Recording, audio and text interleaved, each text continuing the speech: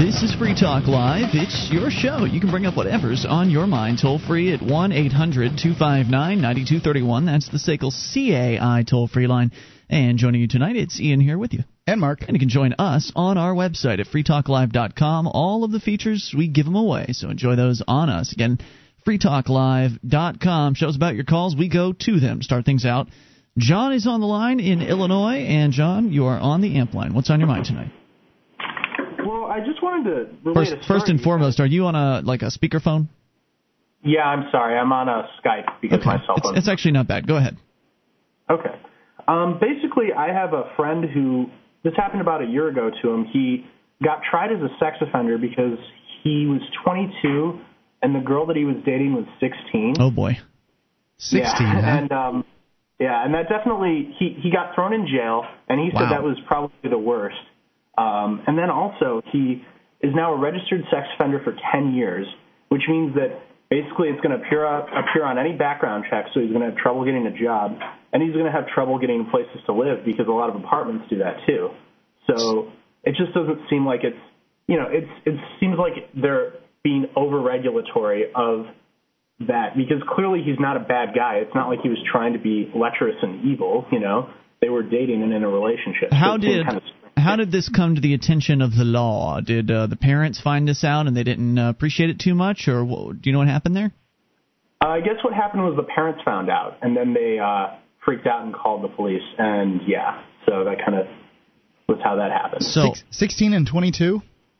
Yeah. Yeah, it just doesn't seem like that big of a stretch to me. Well, apparently it's illegal, Mark. Yeah. You just put a stop to this. And, it's unfortunate what's happened to your friend. I guess on the positive side, it's not a lifetime sex offender registry that he's been applied to. But they are going to be essentially making him a social pariah as much as they possibly can because, well, he followed his manly instincts and was attracted to was probably an attractive young lady. There are a lot of guys that have been in that same situation. Fortunately, most of them didn't get busted for it. And it is a consensual relationship. She's 16 years old. She knows exactly what she's doing as far as on a day-to-day basis. She can make decisions for herself. She's a big enough girl to know whether she wants to spread her legs or not. And I'm not even saying that even happened in this case, but I presume it did. It was a statutory rape charge that he was charged with, right? I'm trying to remember the exact term. They use such kind of inflammatory language in the name of the charges. I think it was something like criminal sexual assault or something, which doesn't even nearly describe how that even would have gone down. So it just kind of was. I've never had any run-ins with the law. So when I heard about this from my friend, I'm thinking, really, where's our system of justice to kind of protect people who might not, who may have done something that some people disapprove of, but may have not, really done anything morally wrong. Right. There's no victim here. I understand that certain parental individuals out there may want to protect their daughters and their sons from having sex with other people that are older than them. They probably would like to prevent them from having sex with people that are their same age as well, just because it seems to be that a lot of parents don't want their kids having sex, as though they can stop them somehow. And I guess the parents feel as though because they can't completely control what their kids do, that they should have the law out there threatening their children's or their teenagers' friends with violence if they were to get together and rub body parts. I just wonder, out of curiosity, what did this girl go on? Who was the guy that she went on to date after this? Was it a step up in the parents' eyes, or did they really just shoot themselves in the foot? Good question. Yeah, I don't know anything about your friend or his situation. Well, the next guy was probably legal because age of consent, from what I understand, is 17 in Illinois. That's true. So off by a year. My question, it's so silly. My question is, who told them? How did they prove sex? The cops. They asked her and they scared her, and they also got an anonymous tip supposedly from someone who, probably didn't approve of it. So maybe a friend or someone who was jealous, perhaps. And their quote proof of it was basically they dragged her into the courthouse and basically yelled at her and said she was going to get in trouble and threatened her, and then kind of kept her there for hours and hours, and then she finally kind of cracked.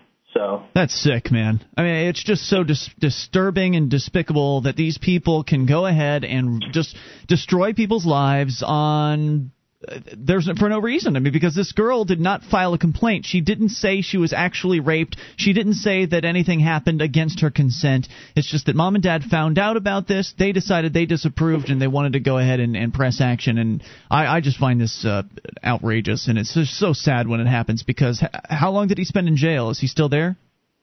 Oh, he didn't actually spend any time in jail, but he has to, quote, get treatment, which means basically a government brainwashing course. And he actually is now experiencing being lumped in the category with people who are actually, like, pretty bad people, you know? Like, they're like, oh, clearly, you know, you're the same as a serial rapist. And that doesn't make any sense. There's no gradation or anything. Yeah, I'm sorry. There is no to pretend like there is no difference between a child, as in someone who has not hit puberty, and a fully most girls are pretty much fully mature at age 16, if not they're getting there. To pretend that there's some difference between a child and someone who is well into puberty is, I think, an absolute insult to those poor people that are actually molested as children by adults, that they don't have the ability to say no because they're just so young and so easy to victimize. I think it's an insult to those people. Oh, yeah. Well, and one thing he also told me about is that he has to pay for mandatory treatment, and then if his income goes up, it's like, since it's based on his income, he has to pay more into it, basically. So he's paying the state. He's not even paying the 16-year-old girl. The state's getting that money, right? Yeah, exactly. Yeah, and nice. And from what I understand, because I personally knew both of them, I don't think she's dated anyone since. So, I mean, good work, Mom, Dad, you know. Well, maybe that's what they wanted. That's what they're looking for. You know, they'd much rather have a sheltered, scarred child than one that's having sex. Yeah, that's true. I'm sorry to hear that story, John. Any other thoughts for us tonight? I don't know. So if I wanted to try to get you guys on the radio here in Chicago, what would I do about that? Well, you've got your work cut out for you. I know that you're not the only one who's interested in that. I think there's probably a Chicago thread over on the Free Talk Live forum, the BBS. There's a whole subsection of the forum that is dedicated to the different states, 50 different states, and even other countries, and helping you get Free Talk Live on your local stations. You can go to localfact.freetalklive.com. That's local FAQ, localfact.freetalklive.com. And there's just sort of a question and answer thing there about what's the best way to approach a local radio station. But in a nutshell, you contact a local station that's not airing the show, and you know, hopefully you're already a listener to that station. If you're not, you should be honest with them and tell them that. But if you are a listener, compliment them about something about their programming, and then ask them for Free Talk Live. It's really the most straightforward way to do it. Telling any lies, if there's any kind of slip-up or any kind of reason that the PD might not believe you, then some of them will just write you off completely because there was, you know, some kind of inconsistency. So the truth works. Well, I would definitely listen to the radio stations if they played Free Talk Live. That's the approach you want to take. Like, hey, I live here in Chicago, but I can't stand listening to most talk radio. However, I would definitely tune into your station if you were to air this show. So that's one way to approach it. Thanks for the call tonight, dude. Appreciate hearing from you. Good luck out there. 800-259-9231. 17 years old, the age of consent in Illinois. Now, in some neighboring states, the ages of consent may go down all the way to 16, or may even rise to 18. That tends to be the range here in the United States. Of course, in some European countries and elsewhere around the world, ages of consent can go as low as 14, and even, I think, Spain, last time I looked, was at 13. So clearly the definition of who can and cannot consent around the world is different. Even with the Western world, where largely things are similar. And interestingly, even in the United States, they had laws relatively recently as low as 14, and I believe Canada. Also Hawaii. Yeah, Hawaii. Yeah. Canada was, I believe, 14. They also raised it, I believe. I think they raised it in Canada. Yeah. But it's funny, too. I mean, they didn't have a rash of teenage pregnancies for 14-year-old girls in Canada. It's not just, like it's morality. It has nothing to do with the age. What's morality? Well, it's based on morality, the age that they have sex. It's not based on whether or not they're having kids. Toll-free number 800-259-9231. That's the SACL CAI toll-free line. You can bring up whatever's on your mind. I'm sure that's not the only just horror story about somebody who is a victim of the statutory rape laws. Those victims just keep stacking up, and I wonder if and when it'll ever change. More coming up. It's Free Talk Live.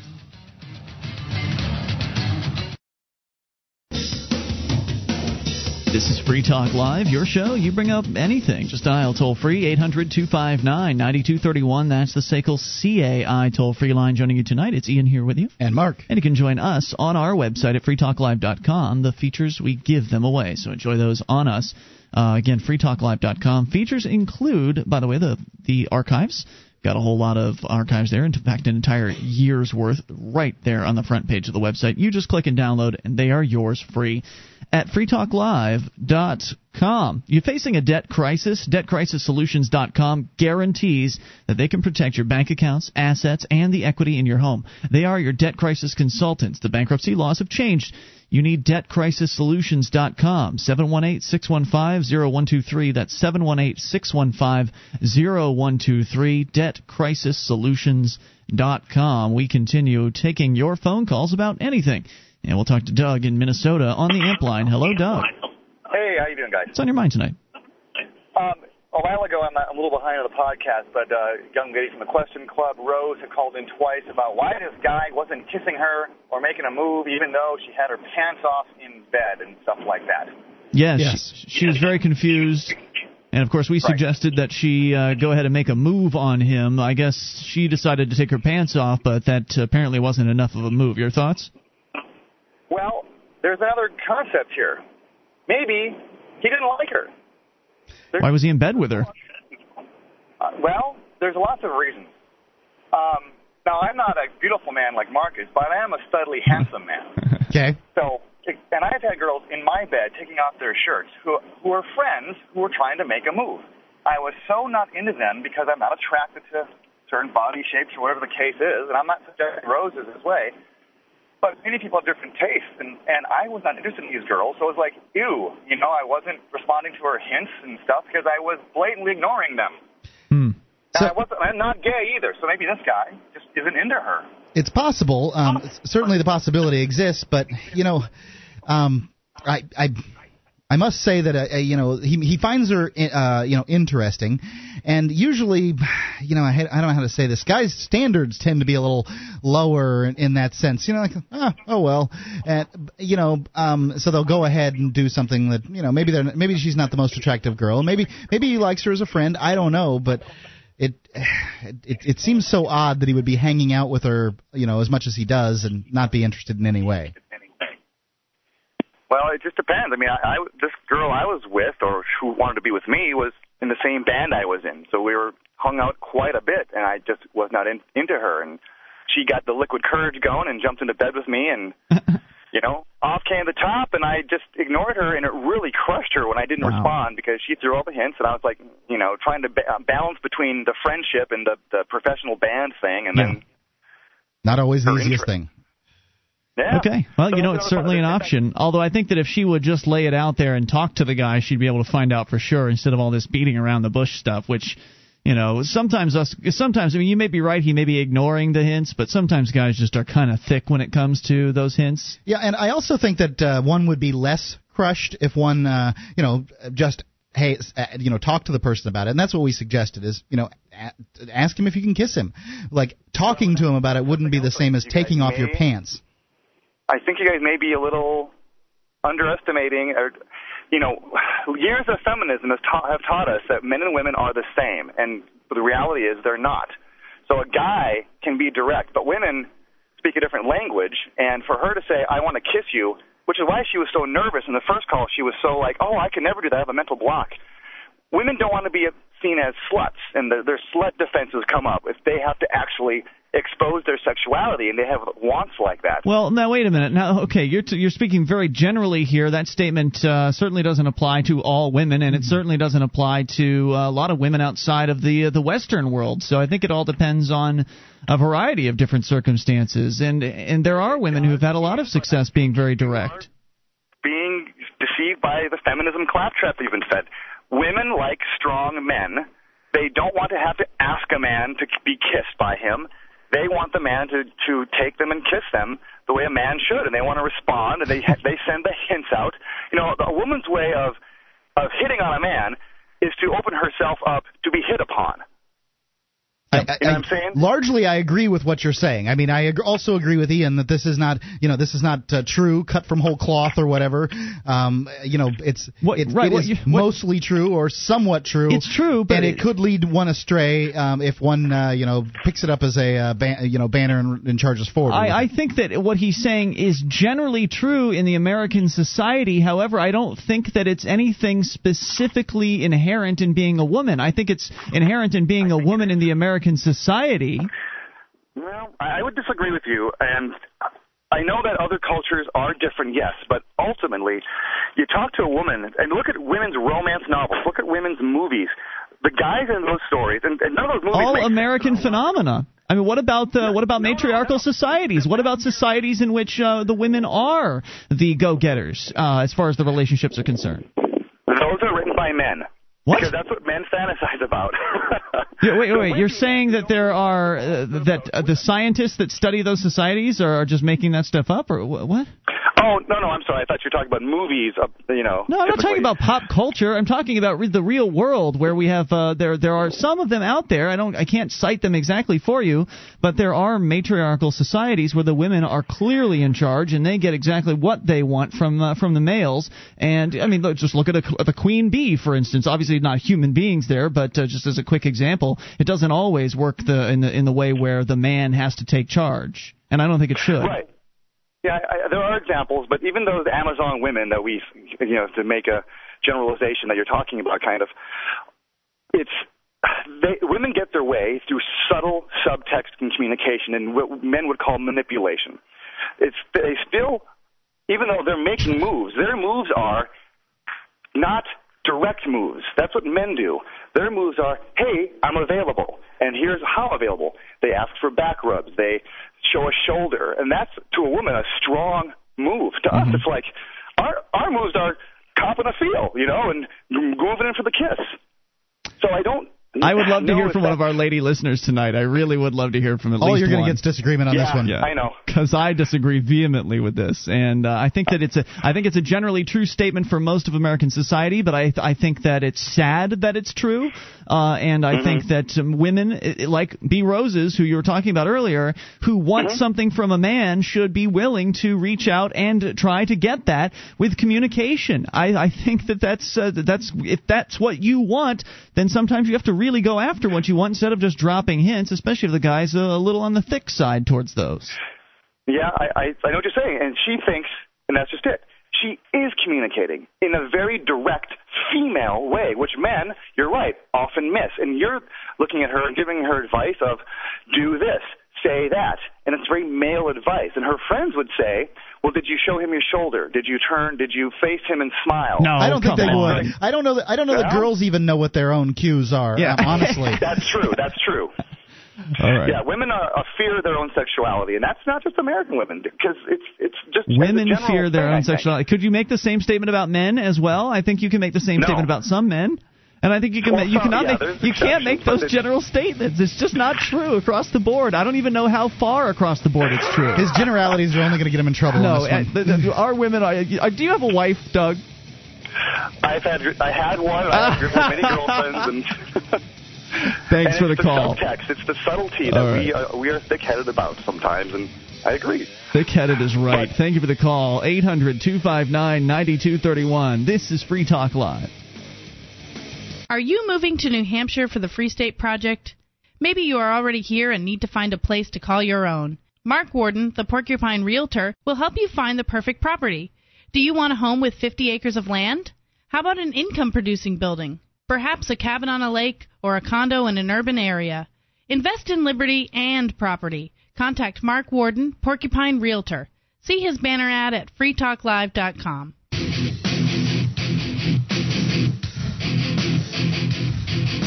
This is Free Talk Live, your show. Bring up anything, toll free, 800-259-9231. Joining you, it's Ian. And Mark. And you can join us on our website at freetalklive.com. All of the features are free. So enjoy those, and those features include the Shrine of Female Listeners, the dozens of ladies who've taken the time to send us their validated photo to prove they listen to the show. Head over to shrine.freetalklive.com and see it for yourself. That's shrine.freetalklive.com.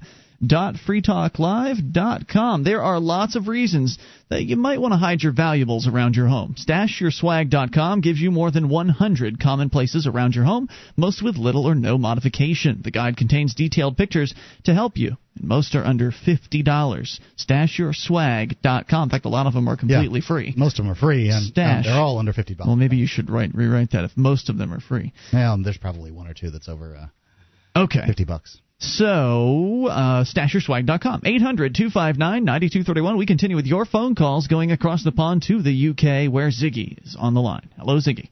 Hi, guys. Hey, what's on your mind tonight? Right. Let me give you a perspective on Michael Savage from this side of the pond. Okay.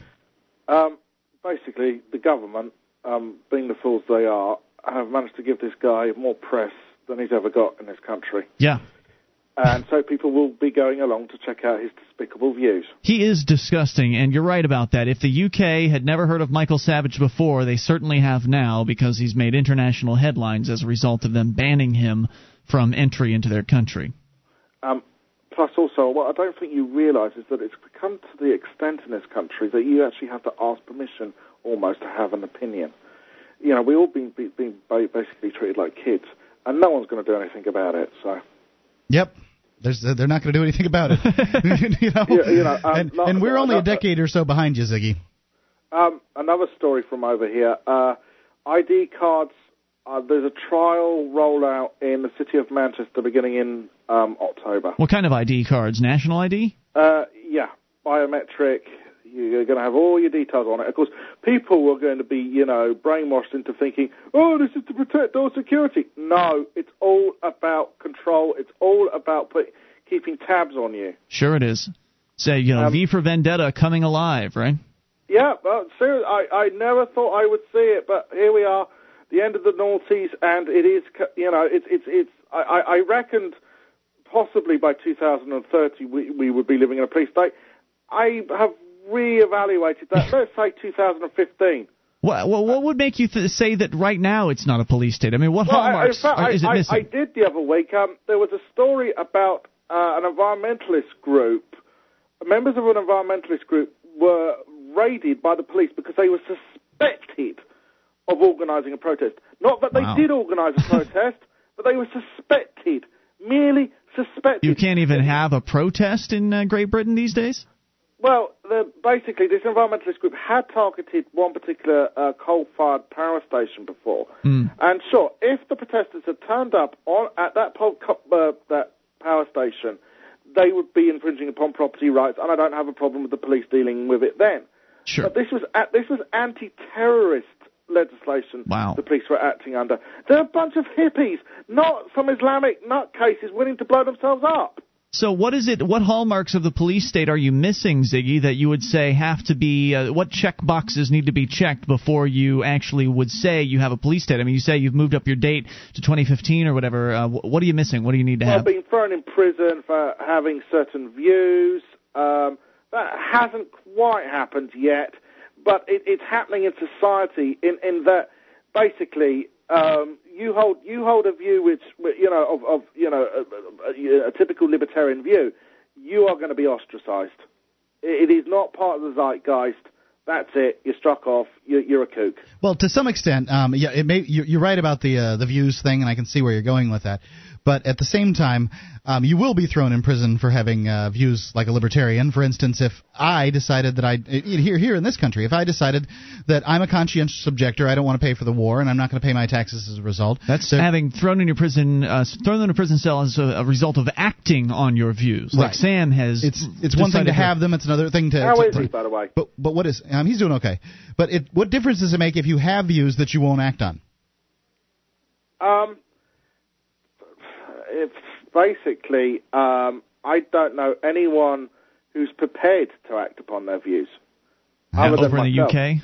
Is it everybody's that defeated over there? I'll tell you what libertarians do here. They debate. Yep. And they debate. And they debate. Sounds about right. And they intellectually masturbate. That's all they do.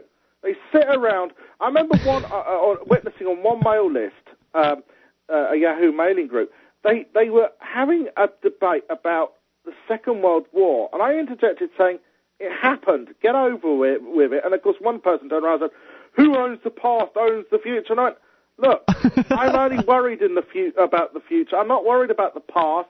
Yeah. There's an encroaching police state.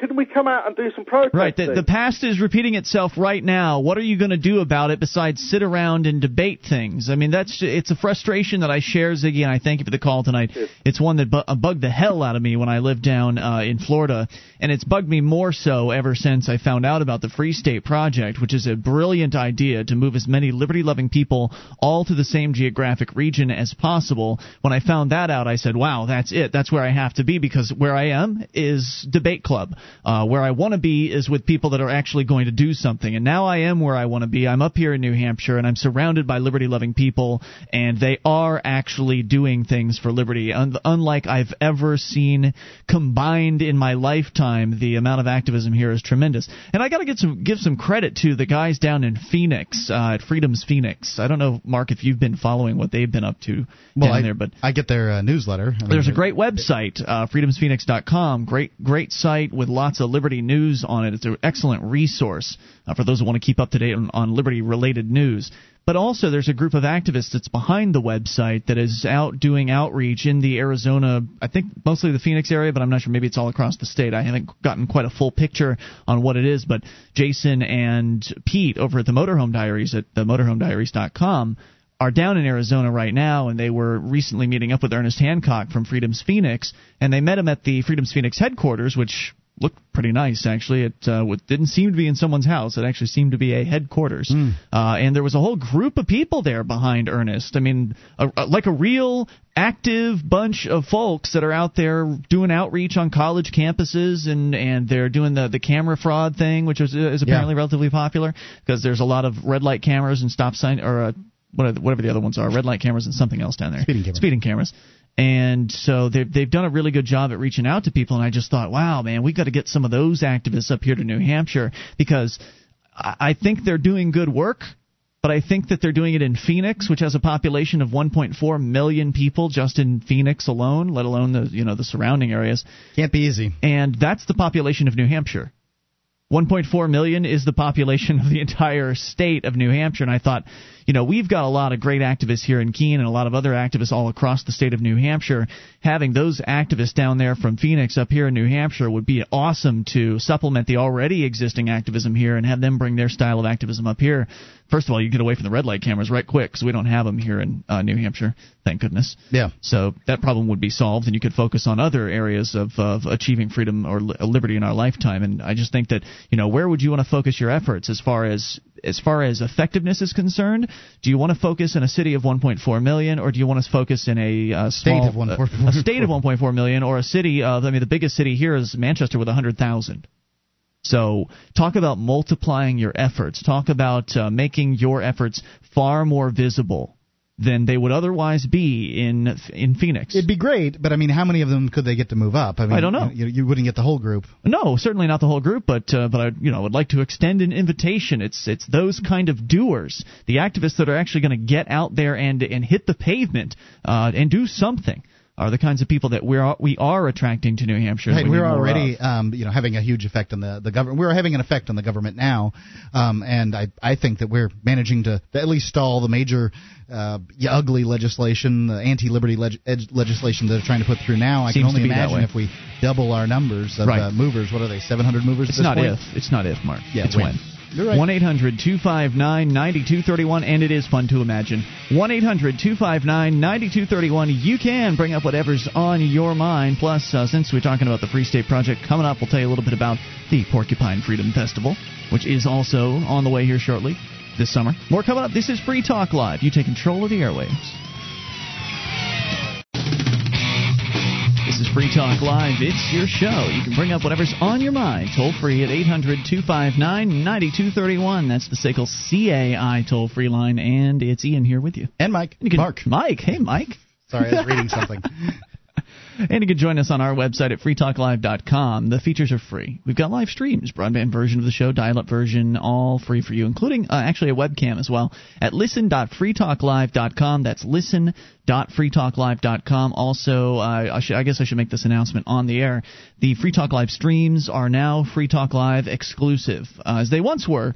But we had added a couple of other programs. Our friends over at Free Minds Radio, Nick and Toby, had been on the Free Talk Live stream during their live show times, and it was after that we'd been carrying Nick and Toby, as well as the Talkback show on Saturday mornings. It was after that point that we launched the Liberty Radio Network at libertyradionetwork.com. So we've now transitioned the non-Free Talk Live programming exclusively to the Liberty Radio Network streams, and of course, Free Minds Radio is also available on the Genesis Communications Network. They're the primary network involved there. But that stuff will no longer be airing on the Free Talk Live live streams at freetalklive.com. So if you listen to the live streams at freetalklive.com from now on, 24 hours a day, 7 days a week, you will tune in to Free Talk Live. It makes sense that the Free Talk Live would be on the Free Talk Live stream, and right. Everything else would be on another stream. Exactly. So just wanted to clear that up. Plus, quick update here on our friend Sam, friend and documentarian filmmaker. He is currently still in a jail cell. Now it's May 11th. He was put in that jail cell on April 13th, so it's now been a full 4 weeks since our friend Sam was locked away for daring to record video in a public court lobby and then refusing to give them his legal name when they demanded it from him. Well, exercising his right to remain silent, correct. I think is, I think better way to say it. This is so important for people to see, is that he was attempting to videotape in a courtroom, and they, had blocked off videotaping from the courtroom, and then so they, of course, were going to do some videotaping from the lobby, and you can't videotape in the lobby either. They took him down, they cuffed him, they tossed him in the car. He chose to enact his right to remain silent. And I understand that, it would be a lot easier for the cops if he gave them their name. I get it. And I know compliance is an important part of the criminal justice system. But really, they tell us we have the right to remain silent. Apparently, they're lying. Well, that wouldn't be any news, right? I mean, the government lying to people? It's just that now our friend has been sitting in jail for 4 weeks, and he has engaged in a hunger strike the entire time. He's not eaten the jail's food. He did, for a while, he had been drinking milk and had been eating or not really eating, but he'd been mixing in a Carnation Instant Breakfast packet, or rather a third of a packet, so he'd stretch a full packet over 3 days. That was what his diet was in the jail cell, and it was just recently that he has shifted to water only. He is no longer drinking milk. He is no longer... Really? Doing the Carnation Instant Breakfast. He is on water only at this point. I believe he's said when I last talked to him, he said he's going to be meditating on this. He'd come across some information. Maybe he'll be changing his position. I hope he does, because I don't want to see him hurting himself over this. I mean, these people are dangerous and they're thuggish in what they're doing to him.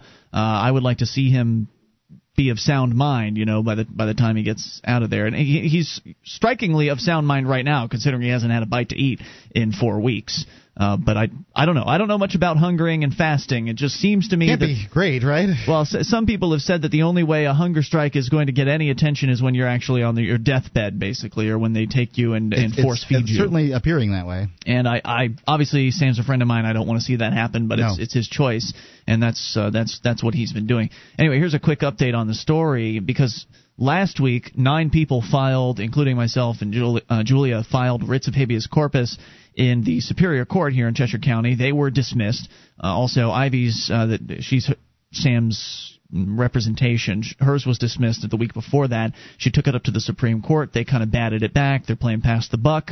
And so here's her update from the Sam is in jail thread over at forum.freekeen.com. She says, now, I don't want you to get too excited or jump to conclusions just yet, but I think what happened today was very good news. As you all may know, I had filed a petition for writ of habeas corpus in Supreme Court. When Supreme Court heard there were new developments in the case, i.e. that the state had determined Sam's name, they commanded the state and allowed me to provide them a brief citing for why or why not they should remand the case back to Superior Court to decide in light of this new evidence. They gave me until May 12th to brief them.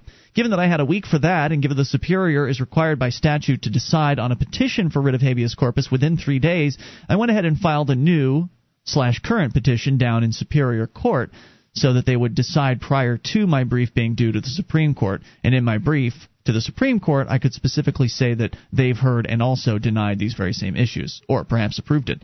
And today, the Superior Court's decision was due, and so they order they issued was as following: that the jail superintendent must, by Wednesday at 4 o'clock, file a response to the allegation that Keene District Court refuses to set a trial date until Sam identifies himself. In other words, if it's not yet approved, it's not yet denied, which means I've caught their attention. I don't know what the outcome will be, but there will most likely be a decision between 4 and 4:30 p.m. on Wednesday or sometime on Thursday. I think the Superior Court will do one of three things: either order his release, order District Court to schedule a trial, or deny it based on whatever good reason that the superintendent and or his lawyers come up with that Sam should be held indefinitely. So she can't say for sure which of the three will happen, and we will see. Time will tell, I suppose. So, not the best news, but it's possibly a tiny little step in the right direction as our friend Sam sits and rots in a jail cell for now over 4 weeks. It's crazy. It is crazy. And what's crazier is that we all have to pay for it, because if we decide we don't want to pay for this, because everybody that's in the state of New Hampshire and probably everybody across the country who pays federal taxes is paying for this. Jim Babka said in his press release today of the Downsized DC Dispatch that now state governments, their number one funding source is the federal government. Yeah. So you're paying for everything everywhere, basically. And so the saddest part about all this is that we're all forced to pay for this. And if we decide we want to stop paying, the sheriffs are going to come and throw us out of our houses and maybe even put us in jail cells too. However, if enough of us were to stop paying all at the same time, they wouldn't be able to fill the jails up fast enough. And I hope that we can get to that point someday. I hope we get to the point where we have enough activists in New Hampshire that are willing and able and ready and prepared for whatever consequences may come to say, screw you, you government thugs. I do not appreciate what you're doing in my name, and I will no longer be part of funding it. I'll pay for plowing the roads. I'll pay for, keeping the grass mowed or whatever the heck it is, the little piddly stuff that needs to be done. But that's definitely not where the money's going. Yeah, but not indoctrinating children in state indoctrination camps called government schools. We got a long ways to go on that one. Yeah, and not locking my peaceful friends in jail, and my relatives and everybody else that's peaceful. No, I don't want to pay for this anymore. It's outrageous. It baffles the crap out of me that somehow through my property taxes, and I think 80% of the property taxes in my town go to the school. That I have to. I'm going to be homeschooling my child, and that I've got to pay for the schooling of other people's kids. Because they voted on it. Because somebody voted on it, because somebody thought it was a good idea, I've got to pay for it. Well, you can always send your kid to that school. Great, thanks for the government indoctrination center I can send my kid to. I'd rather keep him at home and homeschool him. Thank you very much. And keep your money. Yeah, well, I'd like to keep my money, but the fact that I've got to, I've got to pay to teach kids how to cuss like sailors, knife fight, and put condoms on cucumbers. I don't know what the public school is supposed to be doing, but I know that it's turning out somewhere, depending, right, on an average 20% illiteracy rate. Yeah, if you're not happy I think you could get that by not sending kids to school at all. Yeah, if you aren't pleased with the competency of the upcoming generations, look no further than the government schools. It just seems to be getting worse and worse generation after generation, because basically what you have is this government that has encouraged people to stay childlike for as long as possible. And at the same time, they've told them, don't have sex. And, of course, everybody does what they're told not to do. So kids are learning, the kids are going out and they're having sex despite the government's abstinence programs. And so kids are having kids. So people that are 20, 21, 22, 18 years old that really haven't had a chance to significantly mature because the government has prevented them from having jobs at young ages and prevented them from growing up in many ways. So these kids are having kids, and so on and so forth. And if you don't even hardly know who you are or have had a chance to build any wealth for yourself, and all of a sudden you've got to take care of a child. I mean, Mark, can you imagine having Jack at age 18? It'd be a disaster. Well, it's crazy to think about. Essentially, as the way to stay poor in the nation. I mean, when you look at statistics, the people that stay poor are the ones that have kids before the age of 18. Sorry. Toll-free number here, 800-259-9231. If you would like to comment on any of this, whether it's, we've been all over the place, from relationships to Michael Savage so far this hour, you're certainly welcome to do that. Plus, coming up, a couple of stories that we promised for you over the last couple shows and never got to. A parking ticket nightmare. It's on the way. Plus, if we get a chance, 83 days for missing jury duty. We'll tell you about that. If you thought the draft didn't exist in America, you're wrong. It's called jury duty. 1-800-259-9231. That's the SACL CAI toll-free line, and I recommend you show up for it personally, but we'll get to all that. Hour 2 is on the way. You can bring up anything. This is Free Talk Live.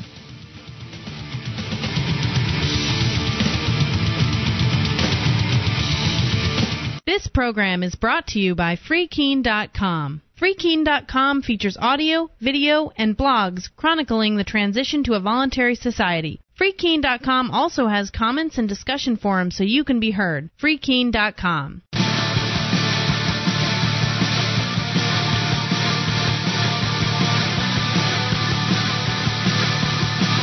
This is Free Talk Live. It's your show. You can take control of the airwaves. Toll free, 800-259-9231. That's the SACL CAI toll-free line. And it's Ian here with you. And Mark. As we launch here into the second hour of the program, you can, as always, bring up whatever happens to be on your mind. Again, toll-free number 800-259-9231. We will continue here and go to your phone calls about whatever you want. We'll start things out with Paula in Florida. Paula, you're on Free Talk Live with Ian and Mark. Hello there. Paula, Florida, going once. Paula? Yeah, hi, hon. Yeah, you're on I wanted here. to let y'all know you were right about getting the children out of the schools. Yes. And this is getting really bad. We heard some pretty bad stuff this morning. And, matter of fact, they're cutting the school day down to 4 days a week. And, that sounds like a good idea to me. Keep them out of there. Yeah, they said that, this criminal government's taking over the schools and stuff. And well, no, the government's always been in control. At least in our lifetime, the government has been in control of the school system. So it's not like they're taking it over. They've always been there. Well, the state should be taking them over, not the federal government. Wait, well, okay. First of all, the state is running the schools for the most part. The federal government funds to the tune of about 6% the state schools, but it's true that the federal government does have an incredible amount of strictures that there are strings attached to that money that they're funding. I think I've heard that 90% of the control comes from that 6%. So yeah, you're right. The feds are essentially having a whole lot of say in what the schools around the states do, but the states made that choice. I mean, the state government people chose to partner up with the federal government. They chose to take the 30 pieces of silver and essentially sell out their education system to the feds. That's all true, but just putting the state in charge of education isn't going to solve any problems, because that still doesn't solve the problem of centralized command and control organization issues that will inevitably come up. But this maddening one-size-fits-all government education system or indoctrination system is not going to be better, that much at least. Maybe a slight bit, but not by much if you put the state in charge of it. What needs to happen is people need to be allowed to keep the money that they earn and then decide for themselves how they want to have their children be educated, and they should be able to spend that money on whatever system of education they think would work best, not what some arbitrary board of bureaucrats decides is best for their kids. Well, some of the states now that have gone to their own sovereignty are not taking the federal money. That's not true. No, I've heard that they're still taking plenty of federal money just because they pass something at a resolution level, and I think so far it's only really been Oklahoma, maybe Montana with their new gun legislation that they just passed. But there have only been a couple of states that have really done anything, and it hasn't even been significant. It's just been, hey, we're sovereign. Oh, still take your money, but we're sovereign. So I don't know if it's as good as you're making it out to seem like it is. I'm hoping, with more and more states, going to their own sovereignty, this will happen. But now we just found out this morning that the EU is wanting to take over the Internet, and they said that now we're under a global police state with the Internet, telephone calls, emails, stuff like this, and every site you go to is being kept in a database. Well, it's a good thing all you've got is your fax machine, Paula, because they may not be listening in on that one. Well, the thing is, this needs to be stopped. And I mean, this is pretty out of hand. Thanks, Paula, for the call tonight. I certainly appreciate that. And yes, I do agree with that sentiment that the robbery, the thuggery, needs to stop. Unfortunately, as long as we have people walking around calling themselves the government, wearing uniforms, robes, and badges, and enforcing their diktats upon the rest of us without our consent, I just don't really feel like it's going to stop anytime soon. And especially with most of the people that are having those diktats enforced upon them essentially saying, yeah, I love government. Government's great. Yeah, keep giving it to me. Give it to me. Give me more rules and regulations to follow. Give me more taxes to pay. This is just great. Hey, it's the price you pay for society is having taxes, right? It's the price you pay. Yeah, those are the people that really don't want to get anything done. They just want things done for them. Because anytime you need the government to have something done, it's a disaster. I was over at a friend's house today, and I was talking to them about their troubles and getting zoning. This is in my town where it's largely rural. They had to go beg, and the sickest part of this is it's their parents' land. The daughter's parents' land. They've been in this town since 1962. I think they built their house. So they have to go to the town government, which is mostly elected townspeople, the planning board to get some kind of variance, and then the zoning board to get some kind of piece of paper, back and forth, bing, bing, bing, bing, bing. And these people on these boards, by and large, are out-of-towners. Flatlanders that have moved to our town for the great way that things are, and now are there as the enforcement for these zoning rules. You mean people like have come in from other states invading New Hampshire and bringing their political beliefs with them? Yes. What an outrage. Yeah. Well, I'm feigning outrage, of course, because that's what the Free State Project is doing. Yes. It's concentrating liberty-loving people here in New Hampshire in order to do things like get elected and get onto those boards and do civil disobedience and do a whole bunch of different things. Right. The only people that care about it are the ones that have come from out of state in order to take over governments. Because we're raining on their parade, basically, and that's what you're hearing from a lot of the loudmouths up here in New Hampshire is people come in and take it over. Well, no. So when did you come here again? Yeah, exactly. Where'd you come from? Oh, yeah, New York. In fact, there's some lady from New York. I don't know if you have these, Mark, but at some point we need to get to them. The 10-step plan to, what was it, 10-step plan to destroy the Free State Project or something like that? Yeah, to defeat the Free State Project. So we might get to that. There's so much to cover here, including your calls. Let's go to Jan in California. Jan, you're on Free Talk Live with Ian and Mark. Hey, guys. Can you hear me? What's on your mind tonight, dude? Okay, just want to give a call. I know last week I was very frantic about my situation, but today I want to call because I was interested in learning more about different avenues of marketing over the air. I have this new service that I've signed up already a handful of people, and pretty much what I'm offering is at $4 per month, I'm offering, and no setup, I'm offering unlimited web hosting. Well, I'll tell you what, we're not going to let people just call up and promote their business. We do have an advertising department. You can send me an email at mark@freetalklive.com. We can talk about it. Yep, Mark is my salesman, and he does a fine job of it, and he'll happily show you the variety of options that we have here. But to give them in a nutshell, Mark, people that are interested in advertising with Free Talk Live can do on the air, on the radio, can do inside the podcast. We, of course, have banner ads on the website. We can do, depending on your product and what's available, possibly live reads in the middle of the show, and pretty flexible. I mean, we got one guy paying to read. Can I say that someone's paying us to read those things, Mark? No. Shoot. Never mind. I can't tell you, but he's paying us for something, and it's unusual. All right. Hey, Jan, thanks for the call tonight. Good hearing from you. 800-259-9231. I can understand that people would want to call and get a free plug-in for their business, but this is a talk show, and we have to have issues to discuss. Well, he was explaining what it was about. Sure. All right, 800-259-9231. So I said that we were going to have a parking ticket nightmare story, and we do indeed. It's from Meg. She says, after reading your post on freekeen.com regarding your parking ticket situation, I thought I'd write to you about the situation I went through in Oregon that drove me to move to the Free State, or soon-to-be Free State. I'm sending this not only to share my situation, but to give an example of why these parking citation things are such an enormous problem facing us today. As a result of my local government's multiple failures, I lost my car, my property in it, and I have a warrant out for my arrest in the state of Oregon. So I'll try to make this short, but it's complicated. It started when I was sharing an apartment with my brother in downtown Portland. All the parking... Maine or Washington? Portland, Oregon. Okay. I meant... Got it? Okay. All the parking within more than a mile of our apartment was metered between 6 a.m. and 7 p.m., and you could not park for longer than 90 minutes. Now, this means that you could park in front of your apartments at night. Then, at 6 a.m., you'd have to move your car. That's still night as far as I'm concerned. Yeah, you'd have to park there. Means you could park in front of the apartments at night, then move your car at 6 a.m., or park over a mile away and then walk home. So, your choice. Yuck. Being that I have been a victim of a violent... Where did one park, at 6 a.m.? You'd have to just, I guess you feed the meter and then you could sleep till 7:30?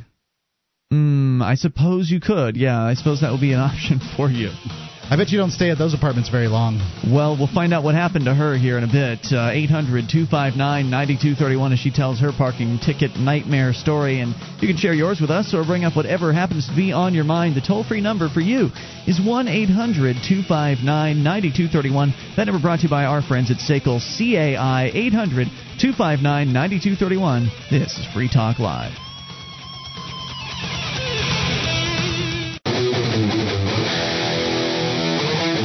Free Talk Live. It's your show. You can bring up whatever's on your mind. Toll free. 800-259-9231. That's the SACL CAI toll free line. It's Ian here with you. And Mark. And you can join us on our website at freetalklive.com. All the features are free, so enjoy those on us. Again, that's freetalklive.com.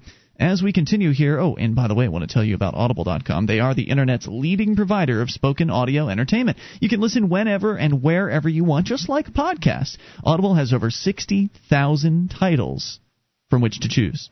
Every genre, Audible's got it covered. Get yourself a free audiobook download when you sign up today. Go to audiblepodcast.com/FTL and get signed up. Get your free audiobook. That's audiblepodcast.com/FTL. Parking tickets. Virtually everybody who's had a car in an area with parking meters has probably had a ticket.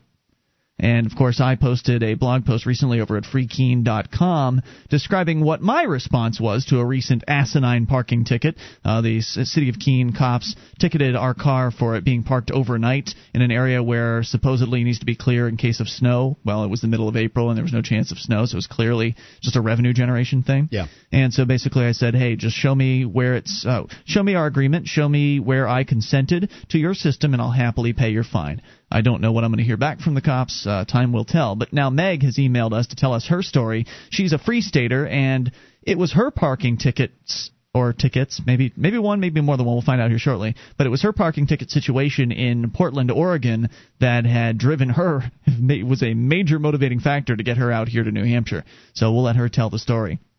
As she points out, in front of the apartment that they lived in was an area of town in which there were metered parking, or there is metered parking, but it's only active from 6 a.m. to 7 p.m., and at those parking meters you can't park longer than 90 minutes. So if you want to park in front of your apartment, you can. It's just you have to get up at 6 a.m. and then go and move your car and then walk home.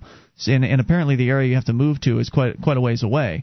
So she says that... Can you imagine groceries and stuff like that? What a pain in the butt this is. I mean, how awful. She says, being that I have been the victim of... Well, it might, since it's a city, you may not have to go far for groceries. I mean, it's Portland, a fairly big place. But. Yeah, that you're talking about the kind of walking to the grocery store phenomena. The little tiny grocery store that's inside your block happens in very few of the very largest cities. Really? Okay. Sorry. It could happen, but it's just not likely. Here in Keene, we have neighborhood convenience stores. They're not really grocery stores, but they're convenience One within stores. Walking distance of your house? Not here, but there are a couple of them. Anyway, being that I have been the victim of violent mugging and stabbing in downtown, I'm not going to park far away and then walk unprotected because... we're not allowed to carry weapons of any kind. So I was finishing work, coming home at 3 a.m., then waking up at 6 a.m. to drive my car to a free parking area and then take the light rail back home to go to bed by 8 a.m. Can you imagine living like that? No. It's insane in my opinion. Absolutely insane. Get some sleep here in New Hampshire. At this point in time, the city was paying to renovate the building across from the street from our place since it was considered a safety hazard. Every morning, they start construction at around 5 a.m., which really sucks when you're trying to sleep 15 feet away. One very rainy morning, I woke up at 6 a.m. to move my car, and I didn't notice that the construction workers had spilled nails all over the street. 3 of my tires went flat almost immediately. I didn't even get out of the parking space. Now, because I couldn't move the car and couldn't afford to replace the tires until I got my check on Friday, which is 2 days later, I had to leave my car there. Now, Portland government workers don't take calls before 8 a.m., so I just left a note on my windshield that says, "Construction mishap, popped my tires. Please don't ticket till this is straightened out." It was a good attempt. It really, heartfelt. Yeah, I think she was a normal sincere. Person would have, understood, but this is a meter maid we're talking about here. Yeah, they have no heart. Please don't ticket till it's straightened out, and I put the date on it. Now, of course, even when I did finally get the bureaucrats on the phone, they said I'd have to file a complaint in court, which takes weeks, of course. And I came out to find 3 tickets and a tow warning tucked over my note. I finally just got an advance on my pay, replaced the tires, and took the car to my grandfather's house after getting 2 more tickets as well as another tow warning. Now, not willing to pay the tickets because it wasn't her fault.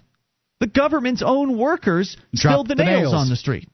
I went to court and explained the problem, and they gave me a second court date a month later to state my case. During that time, I went to New Hampshire to help out with the Ron Paul primary campaign, which is where I first heard of the Free State Project. I returned the day before my court date. Now, since the original problem in tickets, 32 days had passed. I had received a notice in the mail that said my tickets had doubled for failure to pay. I now owed $750 in tickets. Crap. I had not driven or parked in downtown since the whole situation started, so I was unaware on how determined the meter maids were. I drove downtown for my court date, parked, paid the meter, and went to court. I explained what had happened, and the judge said I would need to file a case against the construction group and include the fees for the parking tickets in that case. If I was to win, then they would be responsible for paying me, and I would still be responsible for paying the tickets. Now, that whole letdown in the courtroom took a total of about 45 minutes, so I wasn't worried about going over time on my meter, which was paid up for 3 hours. However, when I got back to where I'd parked, guess what? Booted. No, the car was gone. I called around and found out it had been towed and impounded. I went to the impound. From a paid parking spot. Well, yeah, but she owed the money on the other Sure, but I mean, tickets. just see how determined these people are? They're chicken tags on everybody. Went about 4 blocks away to the impound and asked to get my car back. They said I would have to pay the full amount on the tickets owed, which was $750, plus the towing fee. Guess how much that was? Let's see. To go 4 blocks, $200. $546. Oh, God. And the impound fee, $50 per day before they would release the car. You know, and it's the big cities do this with cars. They intend to take the car. Mm-hmm. When you have those kind of fees, nobody's going to pay that stuff. Yeah, especially if it's an older car or whatever, why bother? I mean, if, with my 93 Dodge Shadow with the peeling paint and the 53,000 miles on it, I mean, it's certainly worth more than the $500 I could get for it if I tried to sell it, but it wouldn't be worth these kind of tickets, whatever. She says, so I couldn't afford that. And to make matters worse, all of my stuff was in the car since I'd just been in New Hampshire for a month. And I hadn't yet had the chance to even take my stuff home since returning to Oregon. So after about 6 days, they moved the car from the downtown lot to a larger lot just outside of town where they allowed me, with a police escort, of course, to get all my clothes, camera gear, etc. out of the car. Of course, there was a ton of stuff missing. My tripod, lights, some clothing, a folder that had my college degree and adoption papers in it, etc. They said I could file a complaint if I wanted, but it wouldn't go anywhere. The law says that after 30 days in impound, the car is sold at auction, with the revenue going to the state. With the bill to get my car rising daily, at this point it was around $1,600, and the car was only worth $1,000. And the case I had filed against the construction group wasn't. But this way, they win either way. They get a $1,000 car. Why? Because you ran over their nails in their road that they put there. Yep. And so they got that $1,000 car, and then they're going to get $1,600 out of her. Or I guess if they were to put some of the money that they get from selling the car toward her fine, which I doubt they would do. Do you think they would do that? Whatever, they'll auction it, and the $1,000 car will go for $300. And she said the case I filed against the construction group wasn't even possible to get into court until 2 months later. So they're still stacking up fees upon fees upon fees on her tickets. She's got no car. And there's more to the story. 800-259-9231. That's the SACL CAI toll-free line. Boy, thank goodness we have governments. We really need governments to help us. Yeah. This is Free Talk Live. Alakeys.com is a community for self-learners. At Alakeys, you'll find tools to help you connect with people learning the same things you're learning, tutor other community members, and to make contacts that can help you find jobs. You can also earn money by sharing your know-how with others and contributing quality content. Visit Alakeys at alekese.com. Again, that's ALEKESE.com. This is Free Talk Live. You can bring up anything if you dial toll-free, 800-259-9231. That number brought to you by SACL, C-A-I. It's 1-800-259-9231, and it's Ian here with you. And Mark. And you can join us on our website at freetalklive.com. We've got a lot of features, including the updates. You get signed up, we'll keep you in the loop. Whenever there's something you need to know about Free Talk Live, just go to updates.freetalklive.com. Get on the list for free, updates.freetalklive.com. You have a company that needs to try something new in the area of collections. SACL CAI does collections, early out billing, and they purchase charged-off receivables. SACL's employees are trained in resolving issues for your customers and treating them with respect. They know that not only do you want to collect your money, but you want to keep your clients, too. SACL CAI. You can see their banner at freetalklive.com. And do business with businesses that support Free Talk Live. All right. We continue telling the story from Meg, who is an escapee of the Portland, Oregon area, and for good reason. She was lucky to get away with her life out of that situation there. She really was. They really just wanted her car. Luckily, they're here. That she's here in New Hampshire now, where she can actually get some sleep. She was telling us about a story. She's living in downtown Portland, Oregon, where the parking is all metered, and so if you try to park there overnight, you have to get up at 6 a.m. to move your car to a free parking lot, unless you want to get up every hour and a half to keep feeding the meter. So it was just crazy living there. She went away. You're not allowed to be parked for more than 90 minutes in one spot. So Correct. They'll tow your car, or at the very least, have to move. Yeah, right. You'll have to, you pay for 90 minutes, then move the car. And likely they have a rule. I know in Sarasota, Florida, this was a very similar situation. It was 2 hours, and the car had to be moved 15 spaces. Really? I didn't know that. Yep. Oh, wow. I didn't realize they had a minimum space move thing. I was just moving it to wherever I saw an open space back in Sarasota.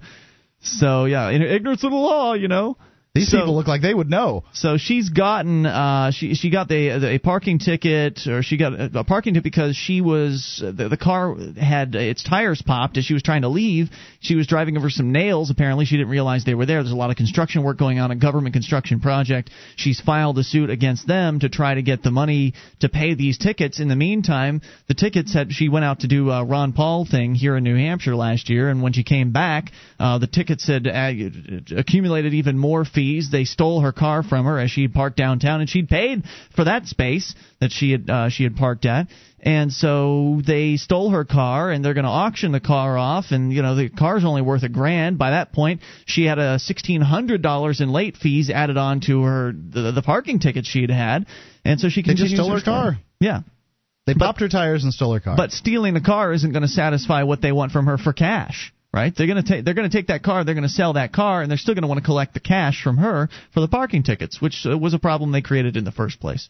So we'll continue her story here. She says, with the bill to get my car rising daily, and the case I'd filed against the construction group wasn't even possible to get to court until 2 months later, there was no way to save my car. And at this point, I just thought, they beat me. I'll just take it and attempt to get some compensation out of the construction group case. But I was then informed that they were exempt from private civil trials because they were working as government contractors. I couldn't touch them. And to top it off, of course, the judge, their government worker there, the judge told her that this was how they went about it. I don't know if it was the judge that told her that. That's what they said in the courtroom. That's what you just read. The judge suggested she file suit against them. And somebody then informed her that she couldn't get away with that because they're immune. So the judge didn't even know that, right? So another example of how the government people don't even know what all their rules are, so how could any of us be expected to? It's not even possible to begin reading all of their rules. Not even possible. Even if you could understand the language, legalese that it's written in, and I certainly can't. So she says, to top it off, when my day 30 of my car being an impound came, I was sent a notice saying my car was now the property of the state. Well, hey, guess what? It never wasn't the property of the state. It's been the property of the state since, honestly, the moment it hit the ground here in the United States. For the most part, yeah. There are some people that claim if you get a manufacturer's certificate of origin the moment you buy the car, it's not the property of the state, but they'll still take it from you. Yeah. They'll still steal it, and then they'll make it their property.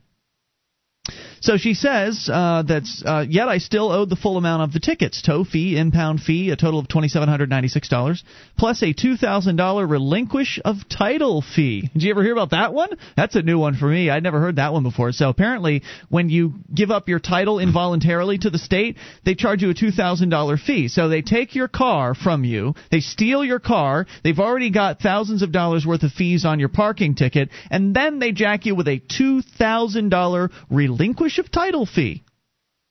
Criminal. I'm sure that we all signed up for this service, and certainly we all consented to this. This is a service that everybody wants. Ladies and gentlemen, this is what happened when the first person let the first bureaucrat come up with their stupid little plan and to fix some problem. Yeah. It was a problem, I swear to God. Whatever it was a problem. Right. Down here in downtown Keene, where we get $5 tickets, we've got a problem with people parking on the street, because the fact is that the people that live in the apartments will park on the street in the easiest place to park. Sure, they would. And so we have to have the parking control people to handle this problem. This is how it started in Portland. Mm-hmm. It was to handle a parking problem. It was probably $5 back then, too. And now you've got this situation where people just get their cars taken from them. So the city's construction workers drop some nails on the road. Yep. Somebody accidentally runs over them, can't drive away. The city steals her car and tells her to go pound salt in her butt over trying to get paid. Thank goodness she may have had some money in the bank to where she could support herself at this point, because she lost her car. I mean, can you imagine how devastating this would be to most people? And I'm sure it was fairly devastating to her. I mean, she's living in a part of town where I'm sure the apartments aren't the most expensive, and the parking is certainly expensive, and so thousands of dollars. Nobody can afford this. Your average person cannot afford these kinds of fees. This is devastating. Even on a payment plan, that's a devastating amount of debt for people. Yeah. This is not helping anything. It didn't do anything. It didn't accomplish anything. You mean all the fees and the demands? Right. It doesn't do anything. There's no production here. It just destroys lives and ruins things. It does that. So she says, failure to pay the $4,796 in full within 30 days would result in a warrant for my arrest. So I moved to New Hampshire. I lost my car and a lot of my stuff and a lot of freedom in my hometown, and the worst part was I have been an actual victim of violent crimes. I've been robbed twice, stabbed, and attacked in bed during a home invasion. But of all of those, not even a sliver of effort was put into finding the guilty party or bringing justice. Literally none. They took a report and they put it into a backroom file. But I'm parked downtown for 45 minutes, and even though I paid for that parking spot, they hunted me down within that time to bring me to justice. Such a corrupt system that doesn't serve or protect anyone or anything but itself. So take what you want from that story, says Meg. I'll give my help and support wherever you need it in this. She's talking about my dealings with the Keene parking bureaucrats and anything else. I have a degree in film and have worked in movies and reality TV for 7 years. So if y'all ever want more help in that aspect, I'm here. And feel free to share the story with anyone you want. I'm not worried about my name getting out or anything. So there you go. Well, I'm glad they're not chasing after her for the remainder that she owes them. Yeah, the thousands of dollars that she owes them for having to relinquish the title of her vehicle to them. Try to extradite her from New Hampshire. Serve her time over this, right? I was expecting that, honestly. Well, don't give them any ideas, Mark. No, it's not over yet, I'm sure. Right. Well, so she certainly can't set foot in Portland or the whole state of Oregon ever again. Probably not. How long would they keep you in jail? Let's see, $4,700. I don't know if they do it the same way out in Oregon, but here it's $50 a day. They'll just steal whatever car she happens to be in if they know. Yeah, that's what they do. That's what they are. They're thieves. They're scoundrels. In many cases, they're murderers. Now, not all of them. Some government people are honestly good folks who are trying to do the right thing.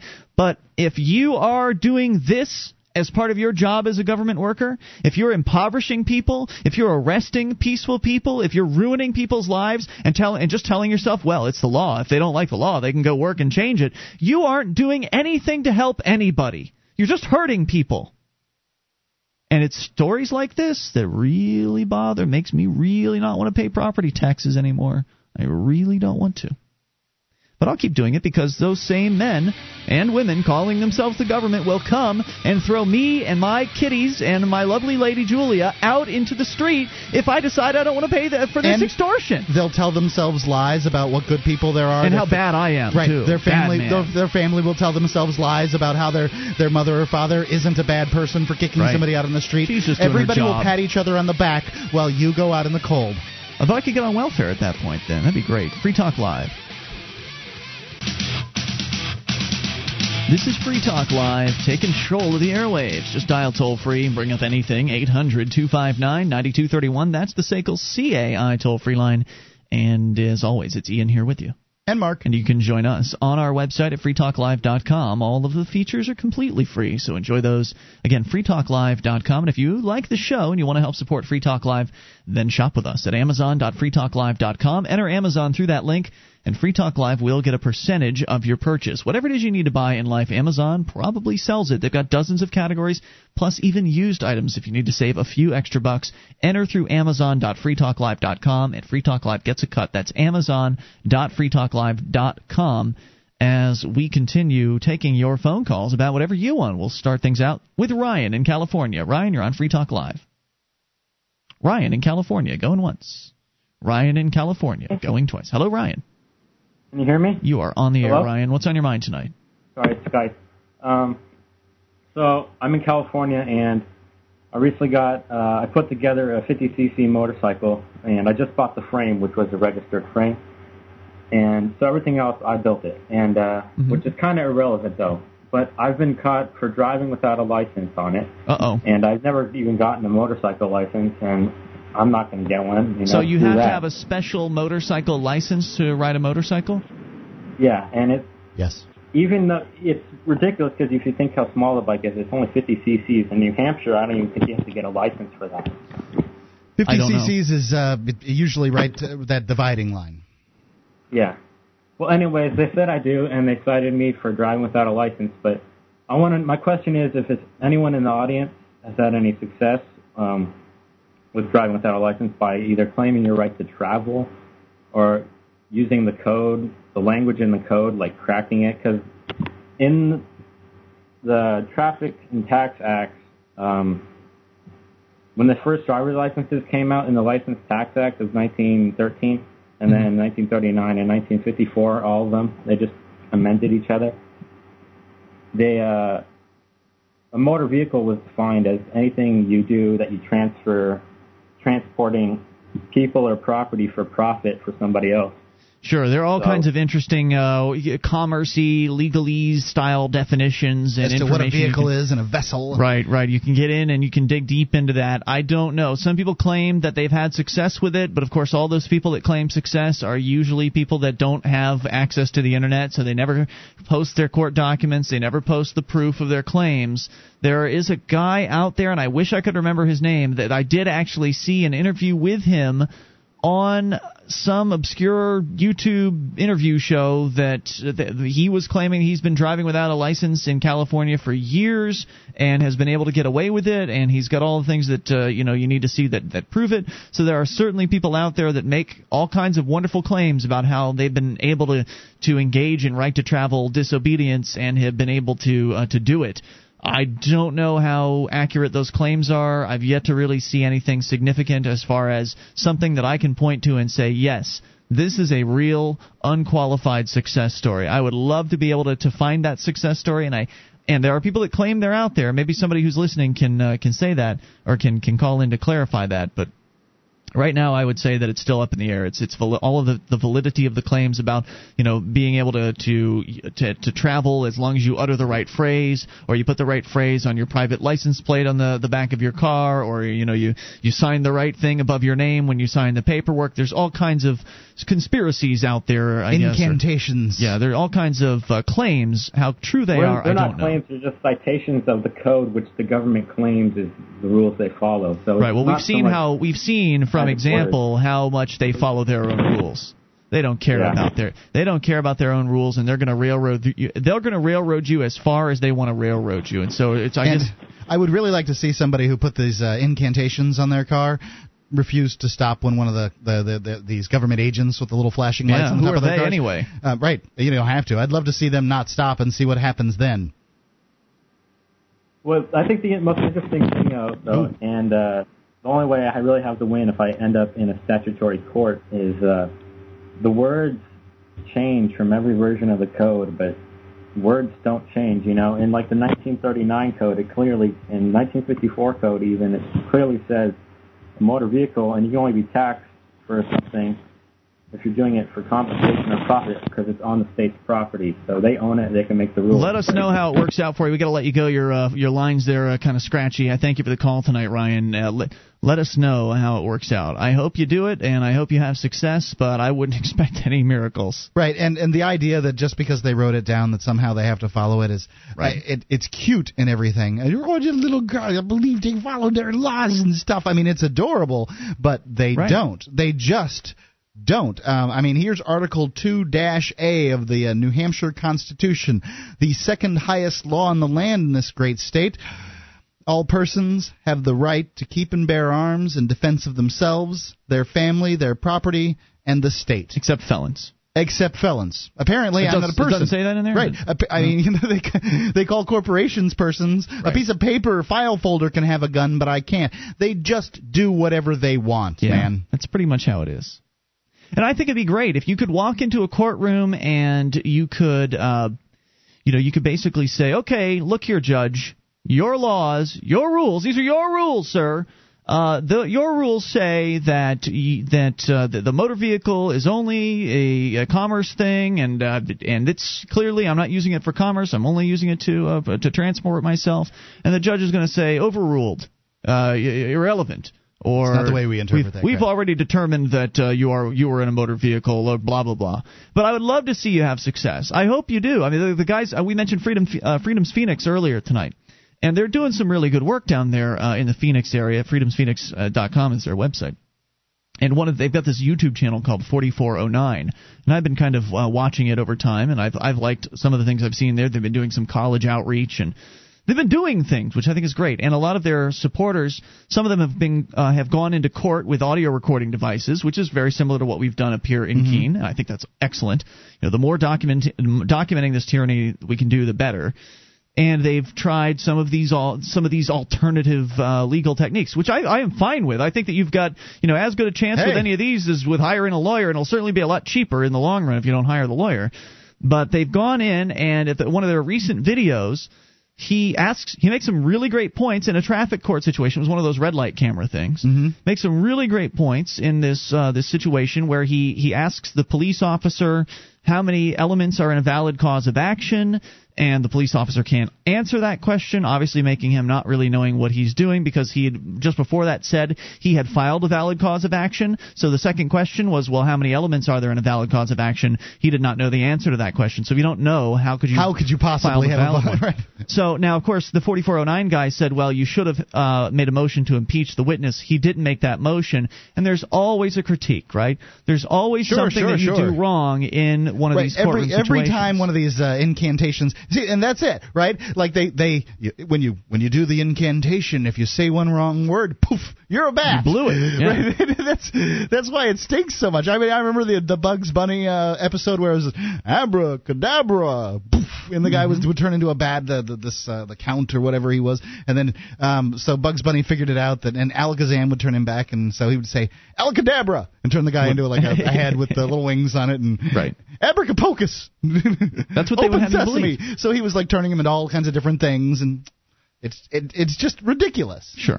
And so this guy made some great points, and it seemed clear to me that he was making legitimate points in this case. And of course, just like with Andrew Carroll, our friend here in Keene, the judge just went ahead and did what he wanted to do. The judge said, "Okay, well, fine issued. We're going to double the fine, and it's $300 now." Can you make payments, or can you pay it all at once? Yeah. And then they moved him right along. Because they've got the receptionist, right, or not the receptionist, but the clerk out there taking the money, and you have to, pretty much everybody has to go get a line up to get out. What we've seen work the best, from my observations, has been just refusal to pay. We've seen activists go into court up here in the Keene, New Hampshire area, go into court and basically admit to speeding.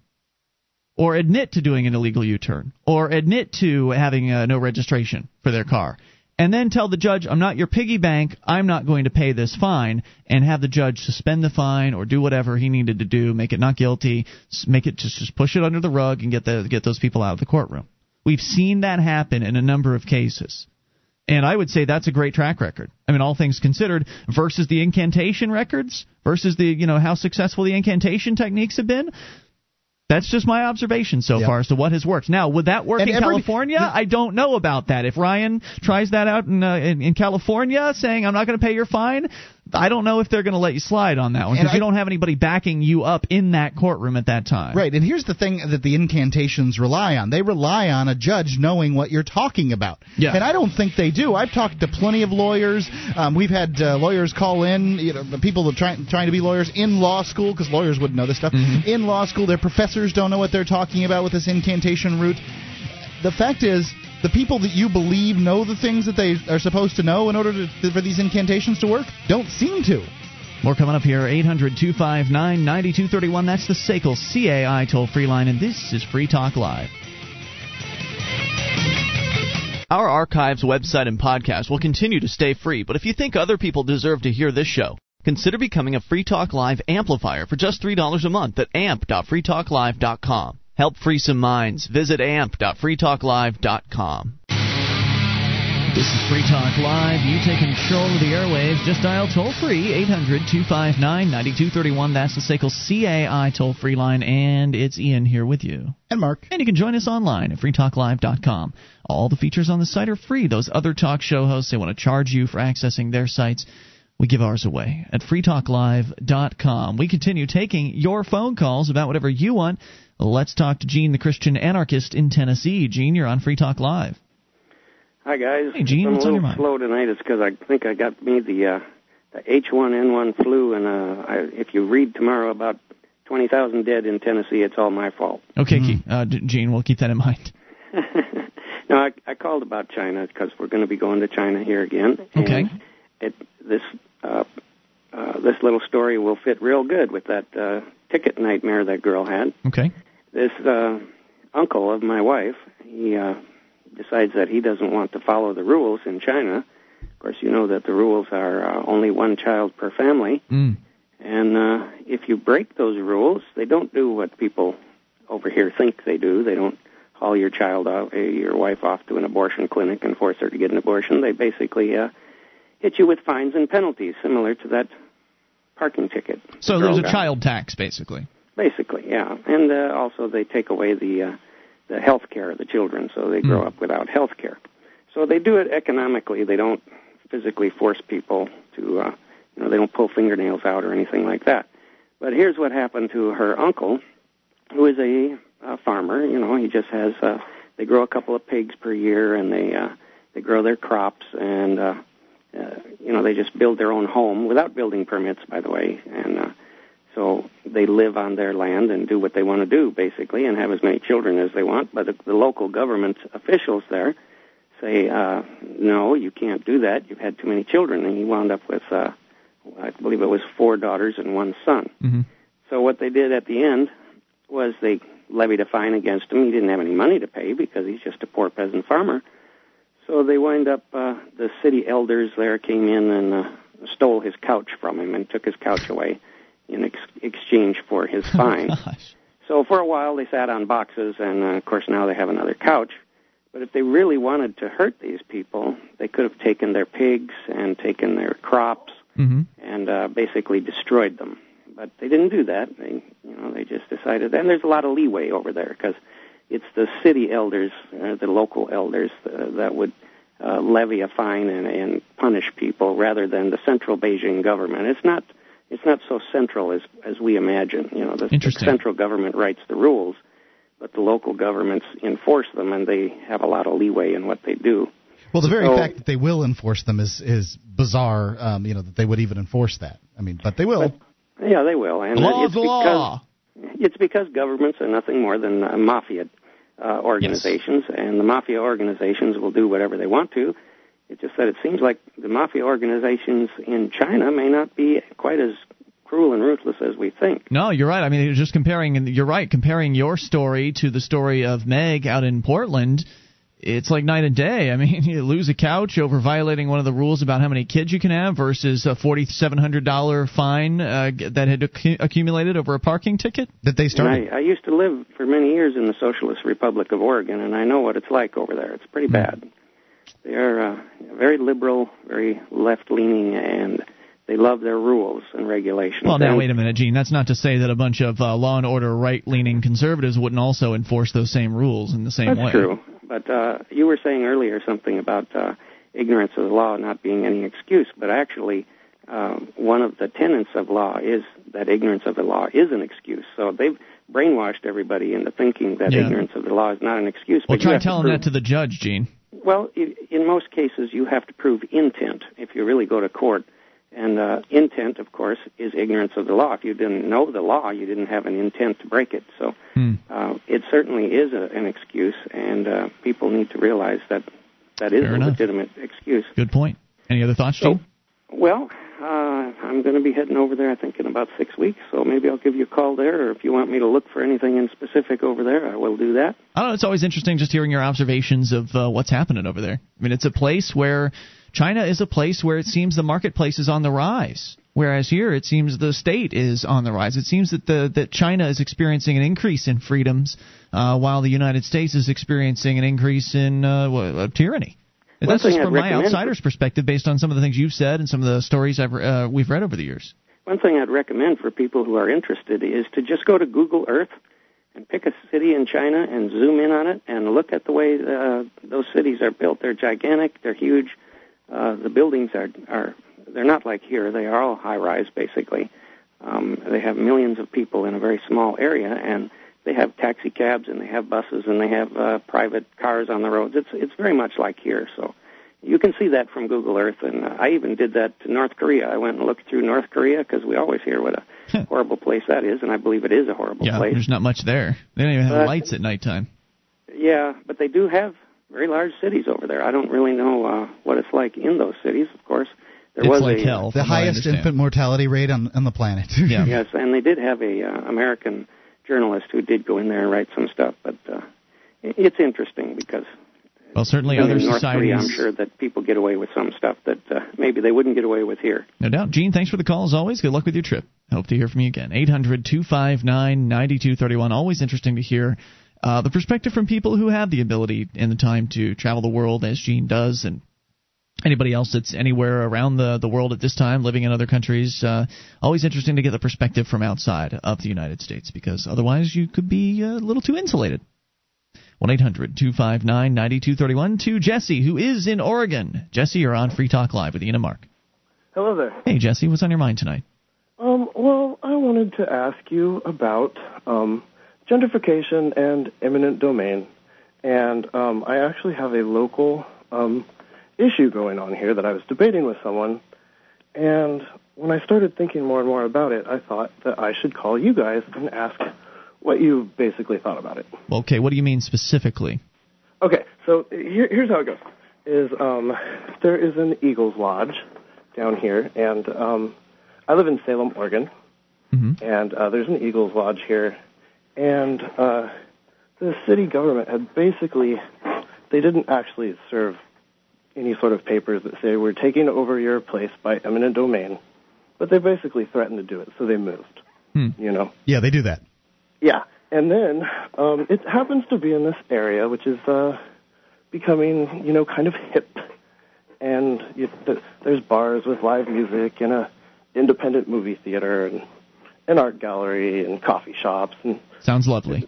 They're all starting to just pop up in there. A lot of people renting. What's that now? A lot of people renting.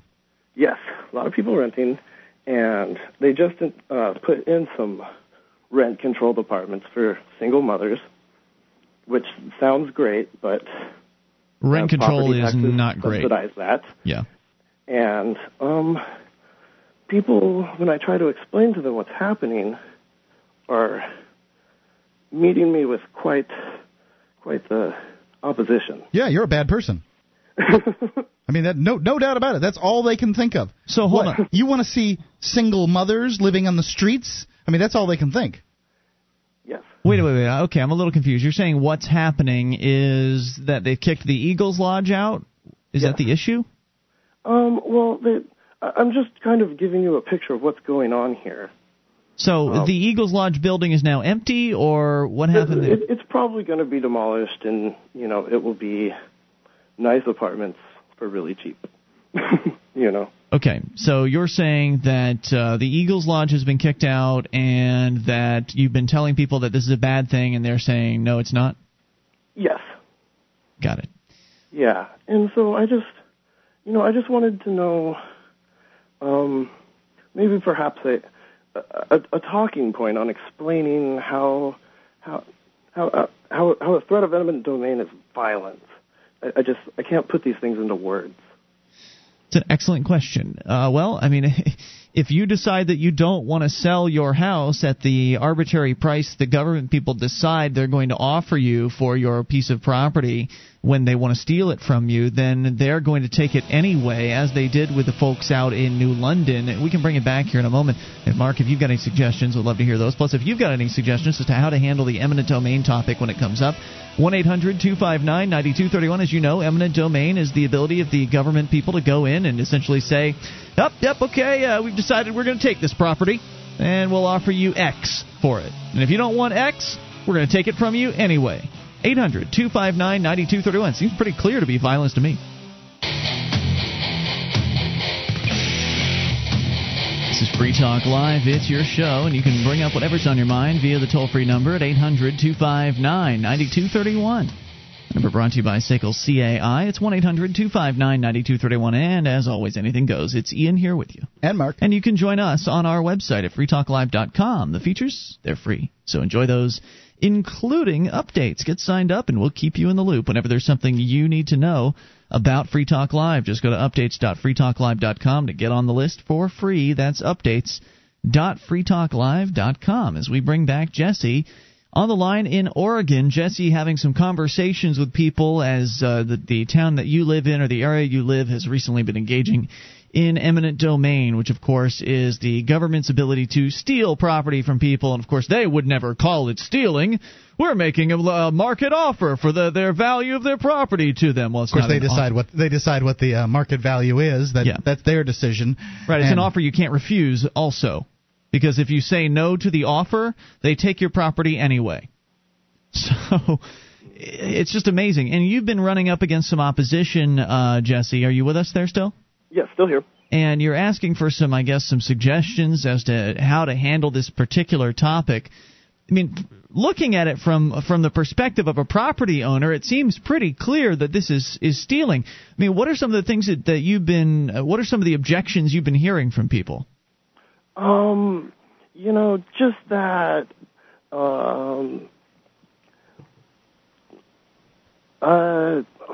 Stealing's necessary. Had a brain fart right now. They have to. You have to take these things, otherwise society will crumble. That kind of thing. The government has because the artists need a place of their own, a place to call their own. Well, of course, the artists need a place of their own. Starbucks or McDonald's. That's important for the artists to have that, and the artists should buy that. The people from the Lions Club shouldn't be for the Eagles Club or the BPOE or whatever it is shouldn't be forced to give up their little clubhouse in order for the artists to be able to come there. I mean, the artists, just think, could make an offer on some vacant place somewhere and have their own studios. Of course, the artists can't get together, and really, I guess that's the artist's fault, not the people at the Elks Club, huh? Yeah, but then the city is paying developers to demolish other places and build cheap housing and to, build storefronts for, this, I don't know.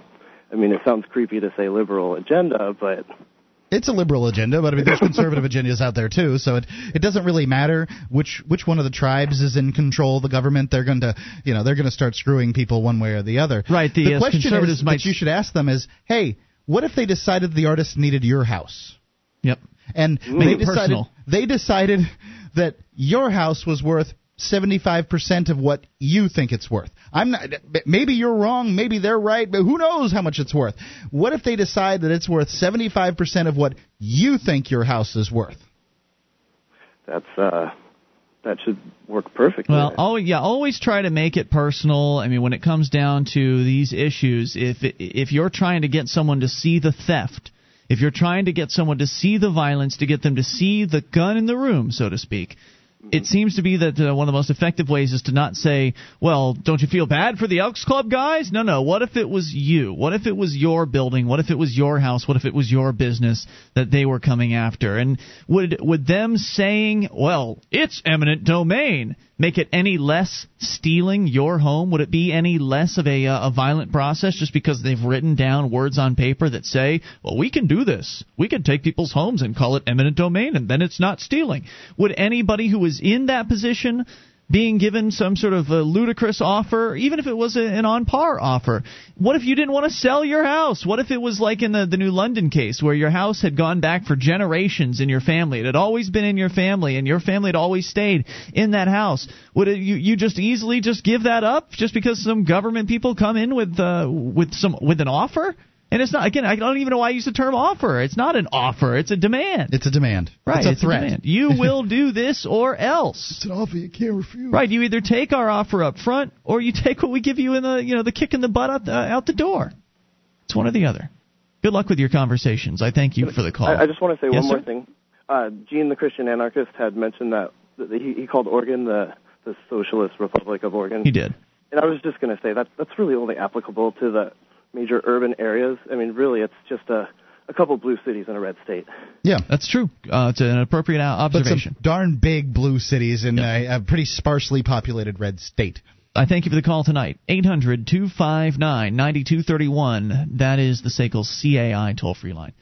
And if once you've explained to somebody, if you've got somebody who you're talking to about eminent domain and you ask them, well, what if it was you? Well, it's eminent domain, and I guess I'd have to just go along with it. Yep. And if you explain it to them and you show them the gun in the room and they still say, well, we need room for those artists, or they still have their excuses, or they still say, oh, I would have no problem with that, it's the right thing to do for society, or whatever, move on. Yeah, there's Find not much somebody else to talk to. There's not much you can do with somebody who thinks that it's just a great idea for the government to take away those old guys at the Elks Club's clubhouse. God knows they're not doing anything with it, sitting around and smoking and drinking and probably playing some cards. Screw them. The artists need a place. Well, the old people can. Well, we've got old places for old people. They can go sit at the mall in the air conditioning, and if they get too crazy, we'll put them in the nursing home. But even if you do nail them down on it being their property, and they still say, well, it's okay, I'll just take the offer, and this is what I have. This is the price I have to pay for living in society, is that I don't own any of my things, that I only own them to the extent that the government doesn't need them. That whatever the government says, I will do. If they say I can't live here anymore in this house that I've lived in for 60 years... Sieg Heil, baby. Yep, I'll just do whatever it is they say. Put me up in a welfare home, I don't care. I'm the tool of the state. Anything for the motherland. Yeah. If you've got somebody who is just saying, sure, eminent domain's a great idea. You sure? I see the gun in the room and I have no problem using it. You are talking to the wrong person. They are not a prospect for liberty. Maybe someday they might be. Maybe someday they'll certainly feel the pain of the government's regulations and taxes and its absurd, ludicrous rules. But it doesn't seem like they're anywhere close to that at this point in time. So I would say find a new prospect. There are a lot of fish in the sea, a lot of people out there that are ripe for this message, that are just waiting to hear from somebody like you. And when you get frustrated with trying to convert these people one at a time, drip by drip, drab by drab in the town that you're in, consider the Free State Project. We got sick of it. And here we are. I'm sorry. It's a battle you simply can't win out there. Well, you won't be up against opposition. It's not like you won't be up against opposition here in New Hampshire. There are people that are very upset about the Free Staters coming in here, and they want to do everything they can. That's why they're upset. You're right about that, because if the Free Staters, if the liberty activists that were moving to New Hampshire, and also the liberty activists that are already here in New Hampshire, if they weren't a threat to the status quo, then they would still be at the laughing at you phase. Mm-hmm. You know what, Gandhi? I think it was first they laugh at you, and then first they ignore you, then they ignore you. Then first they ignore you, then they laugh at you, then they fight you, then you win. So if you really weren't a threat, they would be at the ignore phase, and they wouldn't be writing the 10 ways to stop the Free State Project or whatever the list is. Mark, you have that with? I have it. I'm right here, ready to rock and roll. It's a 10-step plan, as though there are others, to defeat the agenda of the Free Staters. Okay, so the agenda of the Free Staters. Okay, are we using names here? Of the people that wrote this article? Yeah. Sure, they put their names on it, didn't they? They did. They ought to be proud of it then. Okay, great. I should point out that I called these folks that wrote this article, and I invited them. Actually, I sent them an email first, and then a week and a half later, I called them for a follow-up, and I invited them to come on the show and talk about this, try to build some bridges and open up some lines of communication. They never called back. No. They like to sue people. Well, yeah, we'll read what they have to say here in moments, and you can call in about anything. It's Free Talk Live.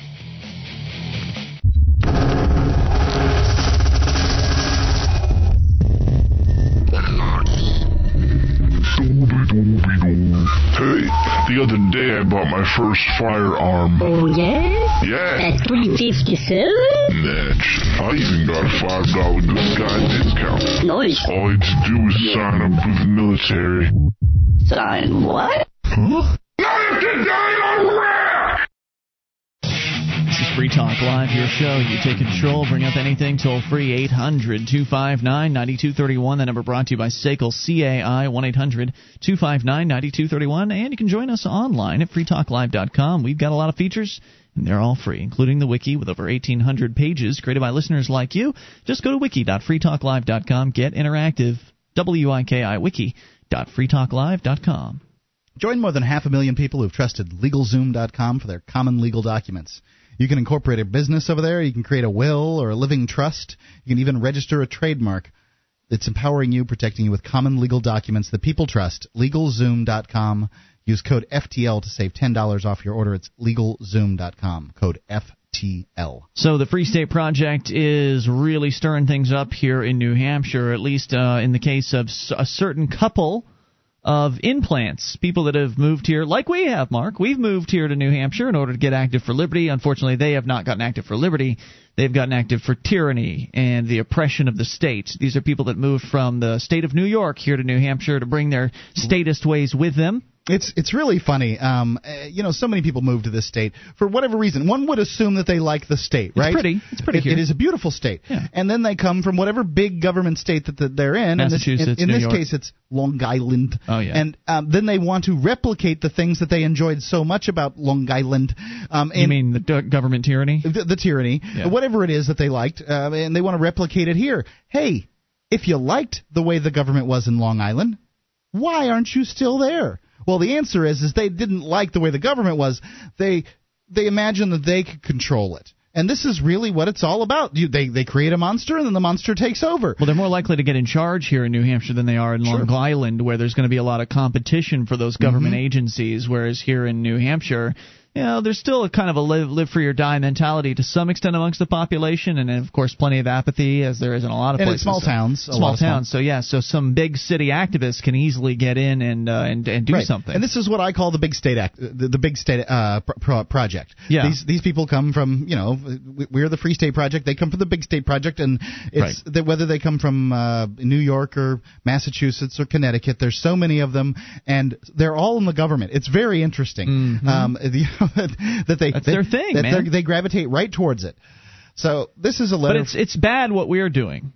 It's bad what we're doing. Well, because we're moving in for freedom, and that's bad. Listen to the vilification that goes on in here. This is a letter. By the way, this is a typed letter, from what I understand, that was sent out in the mail to a number of people in the town in which you live, Mark. Well, because that's where these people live. This one, the 10-step plan, went to the town government and many other town governments. Oh, that's true. That's true. So this one, as you know, but it was not emailed, was it? I think it was a letter sent, and somebody received that letter and transcribed it to the internet. I believe that there was an internet version also. Okay. I don't know for sure. Got it. Dear town officials, as you know, the Free Staters have now moved into at least 17 towns in New Hampshire, which, inaccuracy number one, ting. They've moved into far more than that? Right, far more than that. They're in far more than 17 towns. Yours being one of them.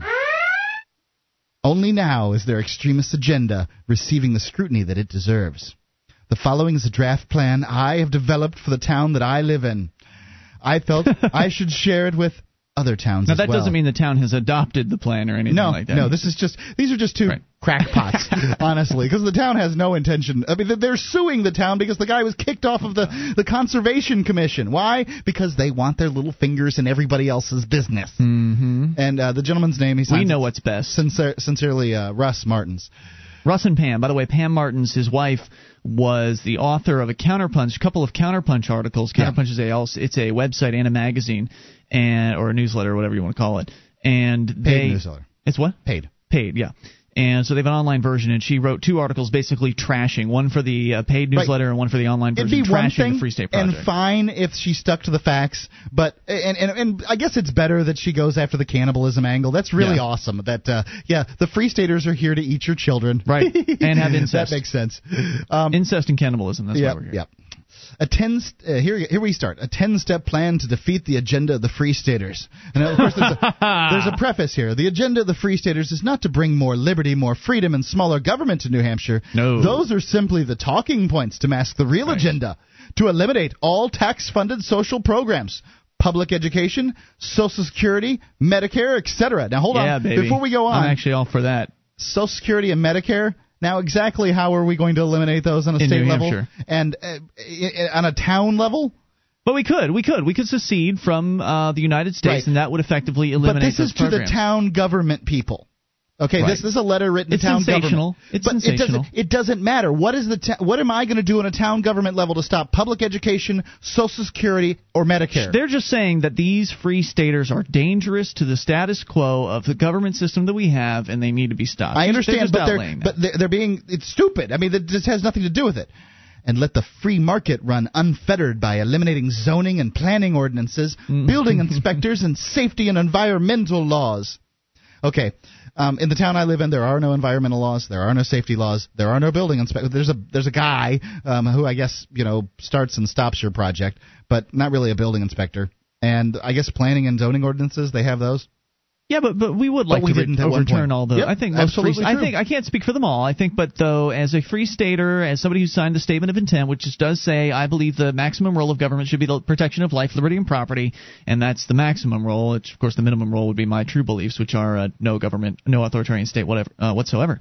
But it's all, I would say that's all fairly accurate as far as what most liberty-minded people want. At least what you and I want. Let's not speak for most of them. I don't know. It, of course, leaves out the fact that we would like people that need to be taken care of as far as their medical benefits, or as far as helping the poor and helping the indigent and things like that. We would like that all to be handled by charities and people that actually care, as opposed to faceless government bureaucrats cutting checks. So it leaves all that out. It's the typical paint job of libertarians hate to take care of people. Libertarians are not charitable. They just want to destroy all of the wonderful things that we have in society. You think we're going to get through number 10 here? No way in hell. No. Okay, we haven't even got to number 1. Well, we still have 2 callers. Actually, I have 2 callers on the line. So let's get to number 1, and we'll continue the rest of them after. No, we've got a ways to go to get to number 1. Oh, crap. All right. Well, the true agenda is carefully mapped out in the words of the founder of the Free State Project, Jason Sorens, whose research is funded by a front group of large corporations. Jason Mephistopheles Sorens. The Mercatus Center. Yeah. Okay, because Jason Soren has received some money, some funding from some not-for-profits, large corporations is not exactly right. He's an academic by trade. That's what they do. They go and they seek funding. Yeah. Right. Once we've taken over the state government, this is quote marks, we can slash the local and state budgets, which make up a sizable portion of the tax and regulatory burden we face every day. Furthermore, we can eliminate substantial federal interference by refusing to take highway funds and the strings attached to them. Sweet. Once we've accomplished these things, we can bargain with the national government over reducing the role of the national government in our state. We can use the threat of far enough. We need to secession as leverage to do this. Forget all the bargaining. The Free State, continuing with the quotes from Jason Soren, the Free State Project is related to market-preserving federalism in 2 different ways. First, New Hampshire is poised to benefit if the United States returns to a true model of market-preserving federalism. The one example is Social Security. New Hampshire could do much better if it were taking care of its own Social Security program, because its residents pay much more in Social Security taxes than they receive back in benefits. That's because their residents moved to Florida and afterwards. So the Free State Project does also contribute a market-preserving federalism and is beneficial working in other ways. Once New Hampshire moves dramatically in a free market direction, we're going to continue to attract individuals and businesses from other states. So true. And other states that are going to have to reform their own laws in order to avoid losing their tax base to our state. These are true. Add some much-needed competition into the realm of people moving between the states. Yep. I have no interest in New Hampshire starting its own Social Security system, but I understand what he's talking about. His next quote I vehemently disagree with. Yep. After the Free Staters take over, Mr. Sorens expounds on how he would control who moves into the state in the future. This is insane. I am open, and I'm glad that he leaves. I would like to see him recant this statement personally. I am open to the suggestion that immigration laws against non-libertarians are justifiable in a libertarian society that still has a majority rules government. The reason is that non-libertarians would immediately begin violating people's rights by voting for government programs. Keeping them from establishing residence would be a kind of self-defense. Third, and perhaps the most viable solution, we can implement tight and explicit constitutional rules that prevent majorities from bringing back bad laws. 1-800-259-9231, the whole majorities and laws thing, that's fine. But the idea of restricting immigration in a so-called libertarian state seems a little counterintuitive. Well, anyway, we can come back with more of this and take your calls here in moments. 800-259-9231. This is Free Talk Live.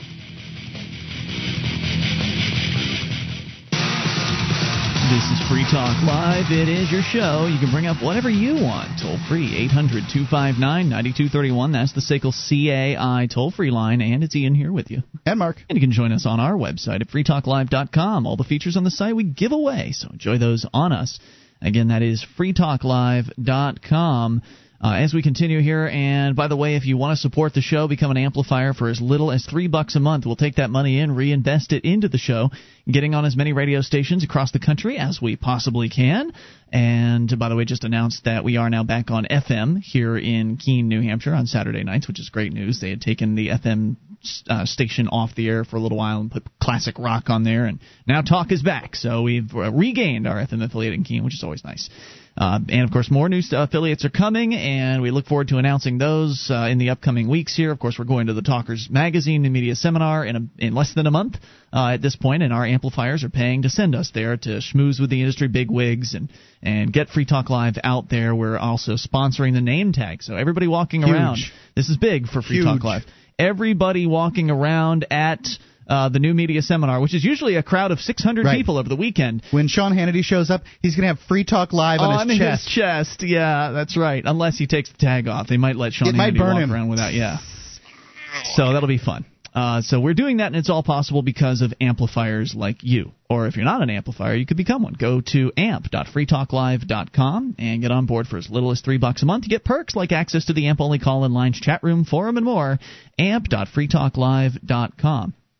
Mark, we're going to come back to this list of 10 ways to essentially dismember the Free State Project by a couple of local yokels who have moved into New Hampshire from New York, and it's okay for them to take over the state government and implement big government. Matter of fact, they've tried. Right, but when the liberty-loving people come to New Hampshire, then it's a big problem. So we're going to get to their list of 10 things here probably after the radio show is over. We're going to continue on. We've got an interview coming up immediately after the show. So if you're listening to the live streams at freetalklive.com, you will be able to hear that. Also, if you pick up the podcast later on tonight, you'll be able to hear it as well. You can find out all about this new advertiser we've got, Alekis. Excellent. So we'll get to that. All of that's coming up right after the radio show ends. So if you're on the stream, stay on board. All right. So in the meantime, we go to your phone calls. Rich is in New Hampshire. You're on Free Talk Live. Hello, Rich.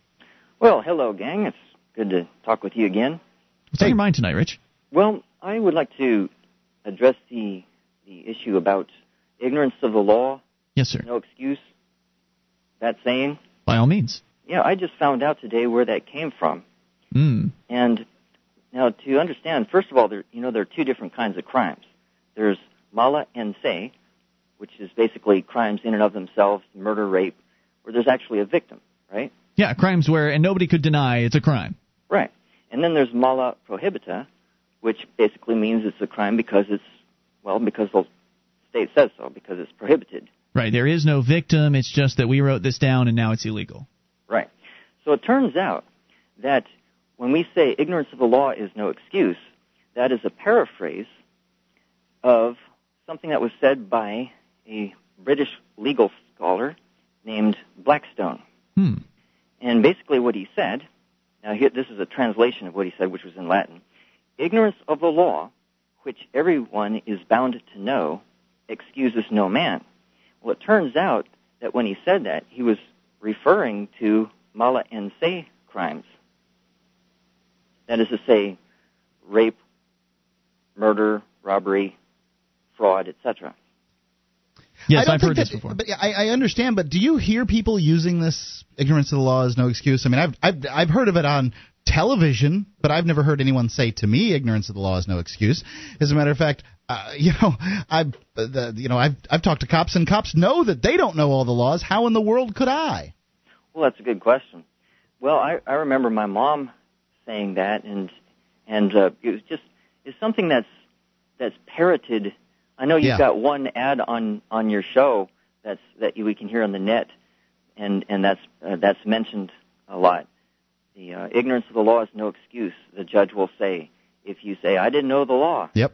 I can't think of any specific examples, but I know I've heard it all throughout. This society. It's I've heard it plenty on television, and people say it and that kind of thing. But I've never heard anyone say to another person in sort of that in real life the way it would apply. Ignorance of the law is no excuse. You don't think a judge would utter something like that in his? They may very well. It may be that they never have to because we've been indoctrinated with this through television and all this other stuff. But you're right, Rich. I've heard that before. I just didn't know. I didn't know who it was attributed to. The idea being that, as you say, mala in se or natural law, that there should be no excuse for ignoring the natural law that every man and woman should know just by virtue of being a human being seeking their next breath. That doing harm to another person or their property is inherently something that's wrong. There's no reason for for anybody to be ignorant of that. That's essentially what he was saying, right? That is correct. And so it's been perverted. I mean, since then, that whole concept has been perverted to, ignorance of all of these insane government rules and strictures and arbitrary laws is no excuse. Of course there's an excuse. There's no way anybody could be of knowledge of those things. There are too many of them to know about. And as Mark said, you can even get the government guys to admit they don't even know their own laws. Heck, most of them don't even know what their own Constitution says, and that's supposed to be the highest law of the land. Right on the stand with it. Yep. Right. Great call tonight, Rich. Anything else on your mind? Just one last thing. I happened to learn this from a book that I just read today. I read it in pretty much one sitting. Mm-hmm. It's called You and the Police. Oh, yeah, Boston Tea Party. That's right. I actually read that book a long time ago. It was probably one of the first Liberty books I ever read. It's a fine book. Has he done an update on that, or is it still like a 1996 edition? What I'm looking at is a new edition.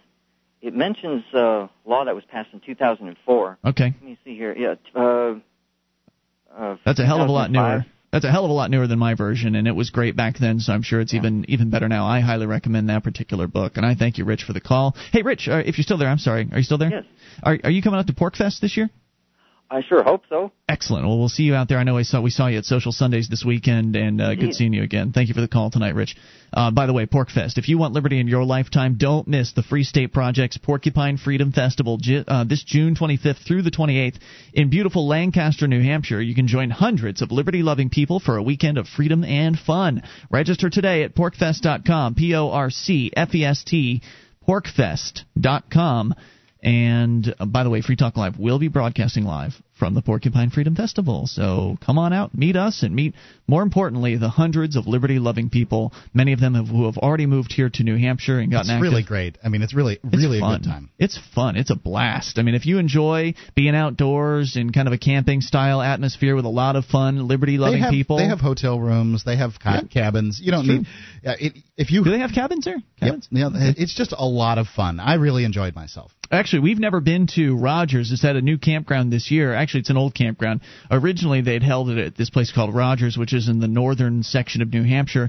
They then moved it to a place called Gunstock, more southern level of New Hampshire, and turned out Gunstock was like a government-owned park. And so there were all kinds of rules there that did not make it as good of an event. But we had a lot of fun at the two Gunstock events we went to, Mark. It was a good time, no doubt, at both, simply because of the company you were with. So even though they came into the fun tent and told everybody to keep it down one of the nights, and that was really annoying, the Gunstock security people, there was so much, outcry about going back to Gunstock from the Free Staters that they decided to move it back to Rogers. So it's more out of the way. It's going to be a little bit more of a drive for people, but it's going to be a much more private location as far as all of the camping area is going to all be together, whereas everybody had to walk quite a ways when they were at Gunstock, and and there are not going to be all these insane government strictures and rules on what we can and can't do. So it should be. I think it should be an even better event this year than it has in years past. Let's go to Don in Pennsylvania. Don, you're on Free Talk Live with Ian and Mark.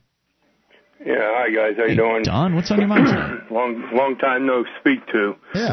Anyways, about that poor gal with her car. Yes, sir. Once it's registered, which I already, we already discussed that way back when, you're pretty much shafted.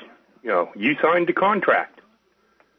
Well, you were under duress, as far as registration of a car. What you're saying is that when you register the car, you're begging for permission from the government to operate the car under their rules, and then you're agreeing to whatever their rules are. You're handing over your title or your certificate of origin to them, and they're making it their car, and they're allowing you to use it. And I think that what you've said on those points is all well and good. Of course, you didn't actually come into a contractual agreement with those folks. Any contract that you signed with them is, in my opinion, null and void because you weren't apprised of all the terms, and it was you were under duress when you signed it. Well, I wasn't under duress. It says, at least in Pennsylvania, it says of your own free will you're doing it. Well, it's under your own free will if you want to drive around and have a life. Don, I wish we had more time. Call us tomorrow night. We can talk further about this. We are out of time for the radio side of things here. We're going to do an extended internet-only edition, so if you're online at freetalklive.com, listen there. Or get online there. Or get on there, and we'll continue here in moments. And for those of you in the radio land, we'll see you tomorrow night. Online in the meantime, freetalklive.com.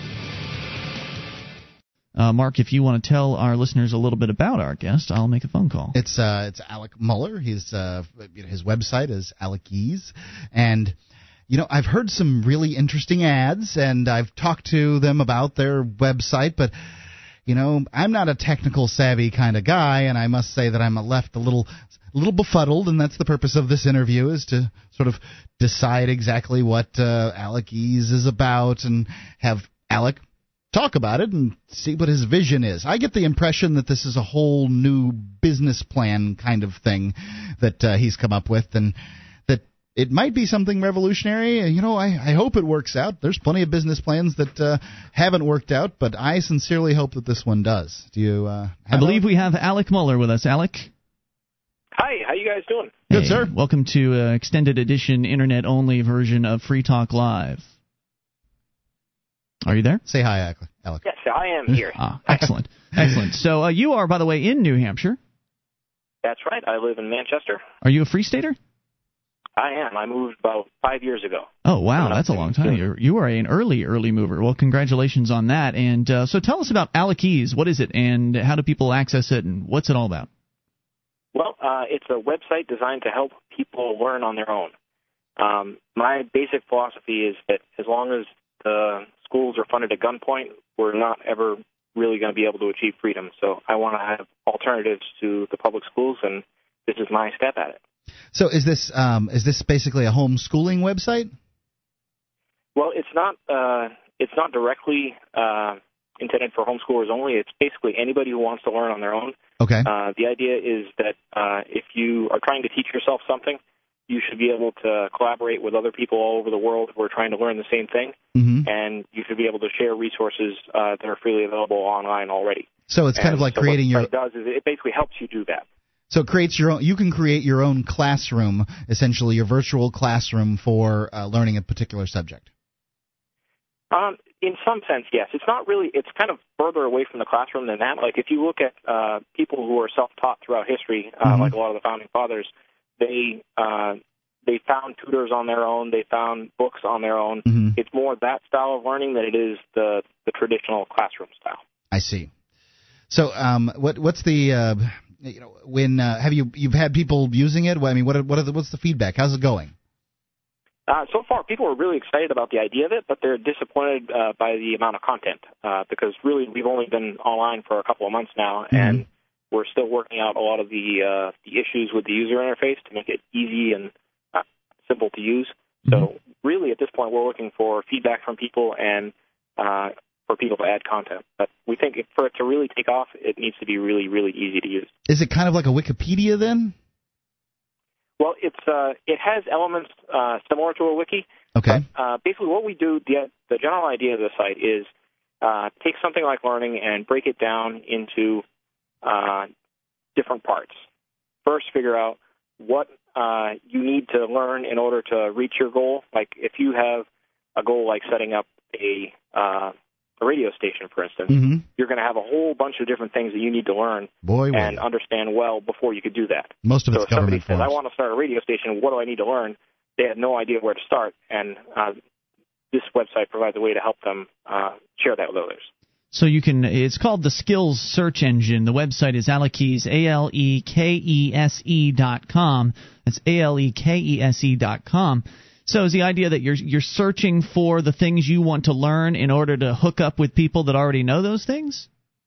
Yes, people that already know those things, or people who are in the process of learning them themselves. Like you know how BitTorrents work by sharing information with each other, with peer-to-peer clients, and one person has one part of the file and another person has another part of the file, and you share with each other, and you can get the whole file that way. Well, in some sense, it's kind of like that, except for people's heads. If I've got one part of the puzzle and somebody else has another part of the puzzle, then you can share, and you're both better off. So Alekese is sort of the middleman, getting people together that have the information that the other party might be looking for. Exactly.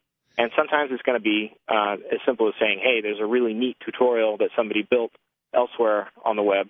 And other times it's going to be, the best way to learn this is by talking to somebody who knows it and hooking them up with a paid tutor. Right. So if you are skilled and you are willing to share your skills for a fee, you could potentially actually meet some clients through this website. Exactly. That's the goal.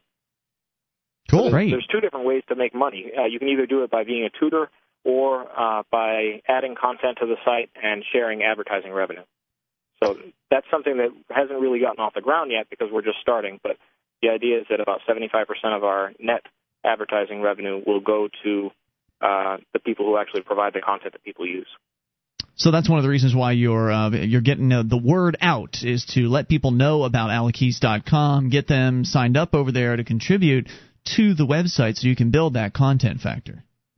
Exactly, yeah. So if there's more content out there, it'll be more useful to people. So people that know stuff should go to Alekese.com? Yes. And the focus is employment skills, because it's nice to learn things that you can use to earn more money. So if you've got skills and you go to Alekese.com, the incentive is that you could potentially make money from people hiring you to tutor them. Yes. On one side of things. Exactly. But you have to sort of show yourself to be an expert by writing down some stuff so that people would be enticed to want to hire you as their tutor. Yes, as it's set up right now, that's the best way to convince people that you know what you're talking about.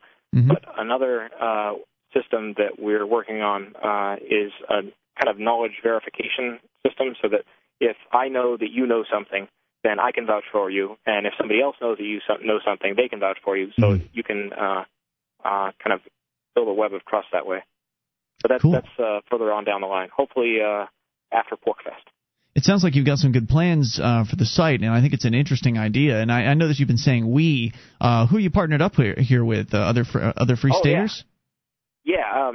One of my roommates, Daniel Royer, is also a Free Stater, and he has basically all of the programming talent on our team. So he basically has written the site, and I've been basically doing more deciding where it goes with his input, of course. I also see Mike Ruff's name here on the site, and he's a guy who does sort of arbitering amongst the Free Staters. I guess I've heard about that. He's offering his an arbitrator. Right. Yeah, he's offering his arbitration skills at a relatively low price, at quite a low price, in order to just sort of get the concept out there, and I think that's going pretty well.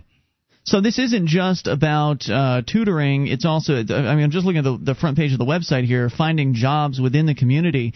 The community is the Alekese community. This isn't necessarily just something targeted at liberty-minded people. It's something you're just hoping to open up to anybody? Yes, that's right. I mean, obviously, I'd love to create lots of work opportunities for people within the liberty community, but everybody gains when lots of people add content. Fantastic. Like if people outside the liberty community are adding tutorials on how to make more money and they're useful to people, then that helps us all. Great. So people can go to Alekese.com, ALEKESE.com. What are some other things you want to share about your website with our listeners? Well, the biggest thing that I'm interested in is hearing what your listeners think about it in terms of feedback. Like if they've checked it out. We notice our traffic has bumped up a lot in the last week since advertising with you, so it's been a fantastic decision to advertise with you guys. We can get people to go to a website, I can tell you that. Yeah. Well, that's our responsibility, is to get people through your front door, and then what you do with them after that is up to you. And that's what you're saying is come through our front door and take a look at our website, get registered. It's completely free to register for Alec Keys, and then look around and let us know what sucks, what doesn't suck, what you want to change, what you think's great, all that stuff. Get some feedback so you can make the website even better, right? Exactly, yeah. I think we are just starting to do some video tutorials also that Daniel's put up in the last couple of days. So if people went earlier in this week, then they should come back and check out the videos. I think our listeners in particular are perfect for this kind of thing because they will definitely. They are opinionated. And skilled from a computer standpoint. Sure. They can give you some ideas and that kind of thing. So I think we've probably got the best listeners for that particular task. Yeah, I don't doubt it at all. All right, fantastic. Thanks very much. Well, Alec, anything else you wanted to share? Nothing I can think of. I wish I'd come up with more questions to ask you guys or to comment. Well, it seems like it's now I have an idea of what the website is. You managed to explain it succinctly for me that I've got it now, and I just didn't have it before. And so, Don, go ahead. Well, I guess there's one last thing, if you wouldn't mind my interjecting. By all means, interject away.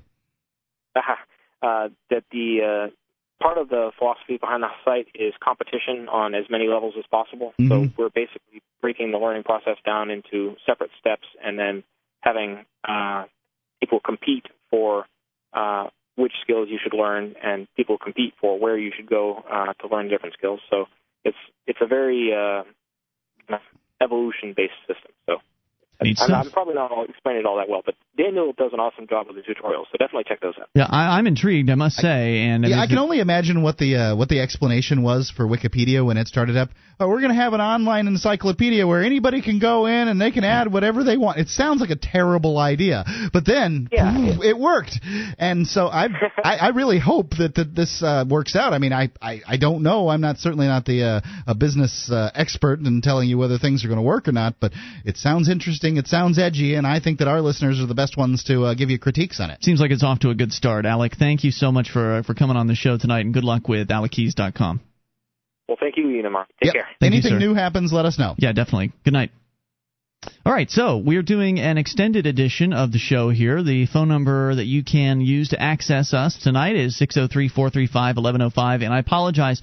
The last time we did one of these extended editions, Mark, the Internet-only shows, I kept giving the phone number out, and I didn't realize that I had unplugged one of the lines from my Telos phone hybrid, which is a 6-line hybrid, and we've got a... You were giving out the one line that you'd unplugged? I was giving out 3 of the lines, there's a rollover feature, or 4 of my 6 lines, there's this rollover feature where if you dial the number, if that first line is busy, it'll roll to the next line. Does that make sense? Are you listening? It was actually responding to an email. Okay. So 4 of my 6 lines are being hosted at a PBX here in the studio.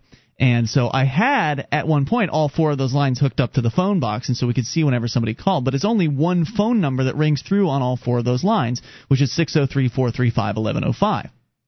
So what had happened was I had unplugged one of those lines and plugged in the landline so we could get calls from Sam from jail, who, by the way, is still in jail, and you get the latest at freekeen.com. But I'd unplugged accidentally the first of the 4 lines. So whenever somebody was trying to call in during the last Internet-only show, it was ringing for them. It's just we weren't seeing it ringing on our board, and since we can't hear the phones ring... It made us seem like a bunch of jerks who weren't answering the phone. Yeah, it seemed like we weren't answering the phones, and I thought no one was calling, when in point of fact, a few people were calling. So tonight, if you dial 603-435-1105, you should actually get through, and those of you who are Free Talk Live amplifiers can also dial the regular amp lines and get through as well. So you have now you have a regular telephone line for regular callers, not ampers, right?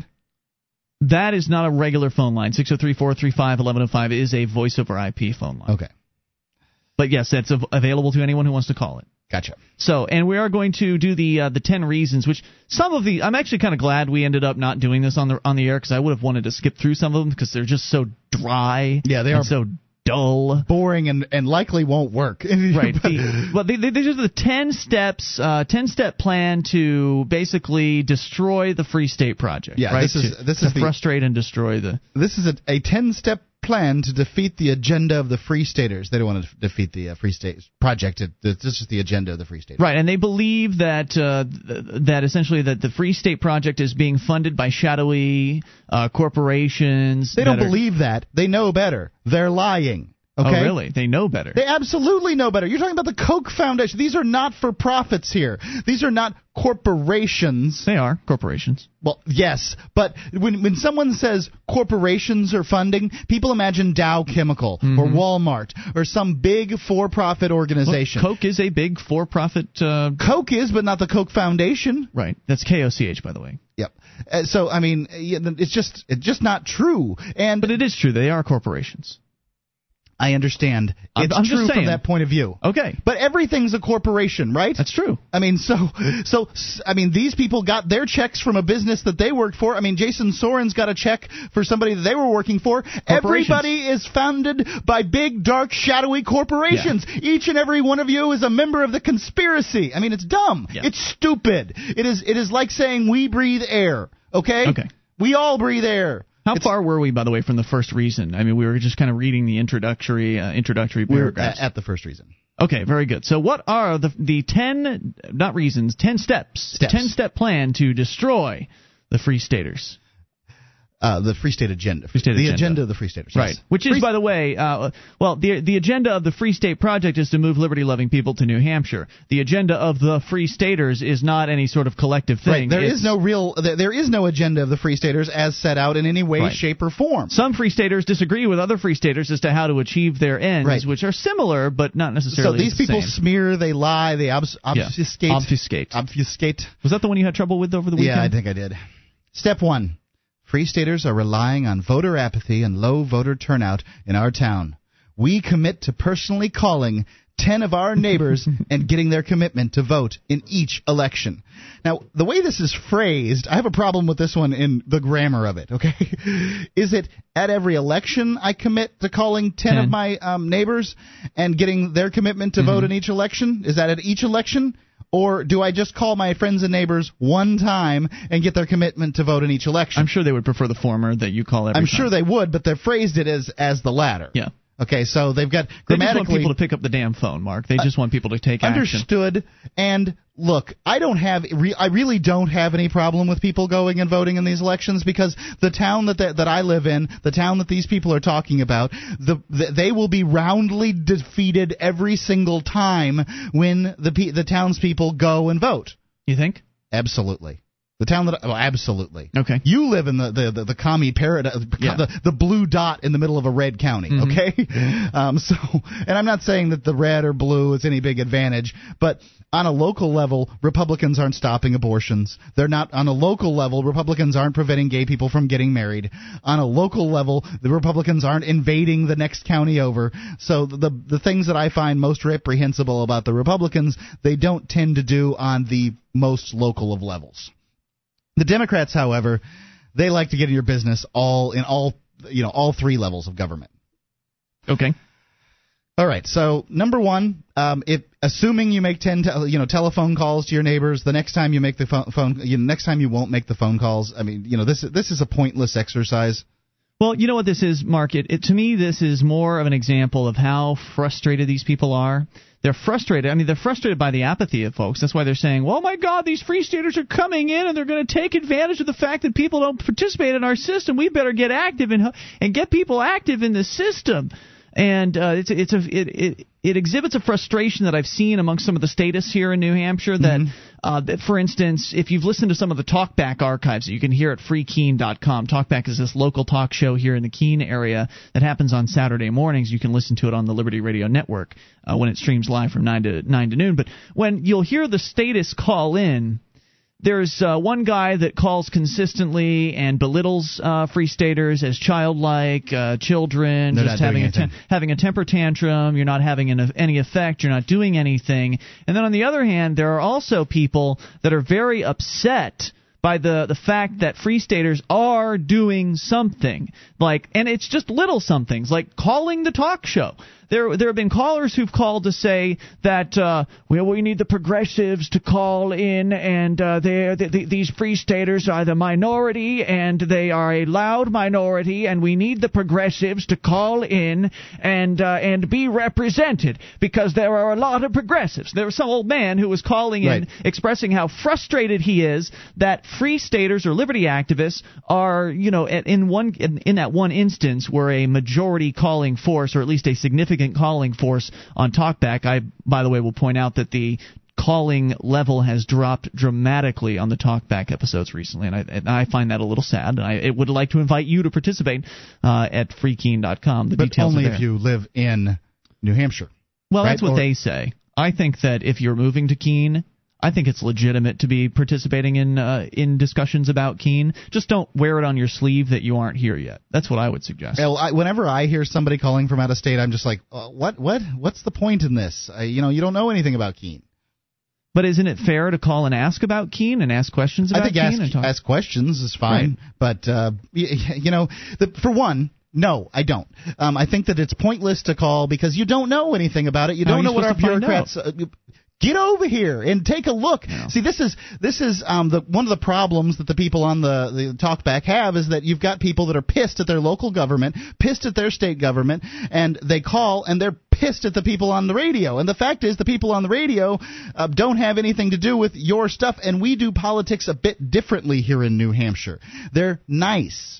They're not mean, and what it results in is people who are frustrated, legitimately frustrated, the same way you and I were frustrated. I don't think that, for one, I don't think you accomplish anything by making yourself shown on TalkBack, because very few people listen to the show on a little AM station. I think a lot of people listen to that show. Really? I don't think they should call in. It's the only local show on in the mornings on Saturday here in Keene. Right. You're talking about a day part where people don't listen to the radio. I mean, you can't get national advertisers to buy on a weekend, man. There's a reason for that. I see what you're saying. Because they've got to listen to fishing shows, gardening shows, home improvement shows. I'm telling you, people don't there listen are a lot of people that listen to that show. Fine. Well, when you do call in, represent libertarians well, please. Yeah, I'm with you there, Mark. I think that ideally you're better off not calling in than calling in pissed off. I agree with that. I think you should be nice. I think that you should be persuasive, and I think that you should live in Keene. I thought you were going to ask questions if you didn't live in town. I think that's something that you could do if you don't live in town. I mean, if you don't know about Keene, but if you've been listening for long enough, then you should know something about Keene. If you've been listening for a long time, then you do know what's going on here.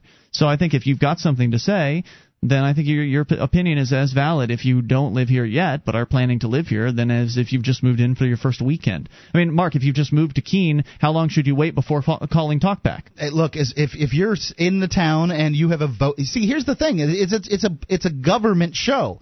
Who cares if you don't have a vote? Who cares what you have to say if you don't have a vote? Anyway, go to the UPS store and get yourself a mailbox. Fine. I don't really care, Mark. I mean, look, people can call if they want to call or not. Right.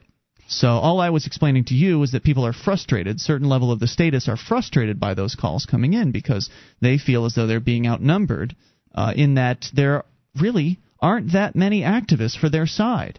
There really aren't that many. No. They just don't, people are lackadaisical and they'll take the government that they've got, and it just doesn't matter one way or the other. It's always a minority. I agree with the Martins here when they claim that Free Staters are relying on voter apathy. Well, yes, everybody's relying on voter apathy because voters are apathetic. I mean, yes, I rely on the ground being there when I set my foot down too. The fact is, the reality is that voters are apathetic.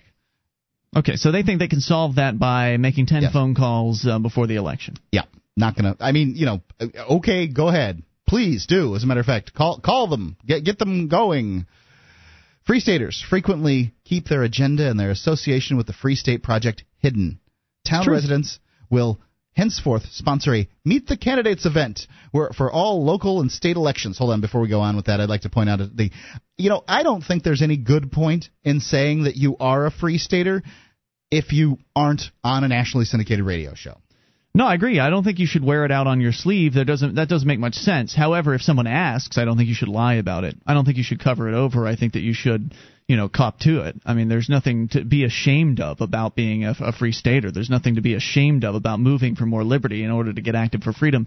I don't think that you should come into town, slap a Free State Project bumper sticker on your, the back of your car, and then, wear a bunch of Free State Project T-shirts everywhere you go, and wear it on, and expect to be welcome. Put it out on Front Street. I think that's only because there's so much misinformation out there about the Free State Project. You're essentially painting yourself with a brush that you don't even know what it looks like that you're painting yourself with at that point. I think that Dennis Goddard's suggestion is a good one, and that's what they're concerned about here, is that Dennis Goddard and others have suggested that when you move to New Hampshire that you get involved in the community, that you go to work and you meet people and you get people to like you, and then eventually if they find out that you're a Free Stater, then they're going to say, well, I'd heard bad things about you Free Staters, but you're a pretty nice guy or lady, and I think you're great, and so those Free Staters are fine in my book. Yep. So I think that's the right way to go. It's very helpful. If the first thing that somebody finds out about you, and they will if you've got a bumper sticker or a T-shirt on, is that you're a Free State Project member, they're less likely to like you than if the first thing they find out about you is that you've joined the volunteer fire department or you're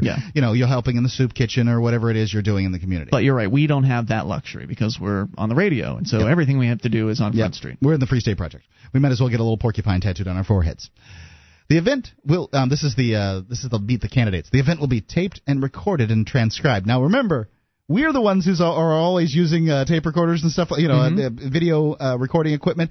It's kind of interesting that they want to transcribe. They think that's intimidating to the Free Staters. No, I don't think that there has been a Free Stater candidate that hasn't been outed and hasn't admitted to what their belief system is. So if they think that they're going to corner a Free Stater into giving it up on at this town well, that's not really event. The point. The point is to henceforth sponsor a Meet the Candidates event. The town's residents will henceforth sponsor a Meet the Candidates event. The government it will be pay. Tape recorded, transcribed, and tape recorded and transcribed. I don't know why they wouldn't use video and the interwebs for people to look at, but whatever. These are statists, Mark. They haven't graduated to that point yet. Right. So, and we'll ask each candidate's answers on where they stand on public education, planning, zoning laws, tax-supported social welfare programs will be released to the press prior to the election. I think it's great. Except that the fact is they're doing things like this already. Why does the town government have to sponsor it? Oh, they're demanding the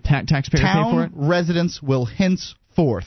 Ah, yes, I see. I mean, these people, if they wanted to, could hold their own meet the candidates at the town hall. All they'd have to do is call it. Ask. Yeah, they just have to announce it, right? Basically, all they have to do is call and ask the clerk or whatever. Hey, would like to reserve the town hall for and then they could say, evening of such and such. So and so didn't show up. What's all that about? Right. If they don't show up. Absolutely. So, but I think generally, absent the taxpayer funding, I think it's a fine idea. Great. Create a new event for our candidates to come showcase themselves. Please. Yeah, write up articles about our candidates and how they want to abolish the state, right? Right, absolutely. Please. And please let me debate a statist on the stage. Yeah. Let me debate you on whether or not we should get rid of a particular government program. These are the same people that would not return my phone call or my email. They can't handle a debate. When I said I'll have both of you on. Normally, Mark, we only allow one person on the phones on this show as far as a guest is concerned. Well, Russ is a sock puppet for Pam. I'm sorry. I said I'll allow you both on, and I'll even, if you want, I'll even ban Mark from that show. I'll even tell Mark he can't come on the air with you because you live in the same town and they know who you are, and obviously there's hard feelings between the two of you guys. And right, I told them to mind their own business when they wanted to basically release the town on some guy under some made up zoning law. They didn't even know what they were talking about. I've read all 33 pages of ordinances for my town. 33 pages. This is regular font and stuff. Mm-hmm. They just made stuff up, and they wanted to go after this guy. Yeah, so they didn't want to sue him yourself, lady. They're not interested in a debate. They're not interested in communication. They want to create more government.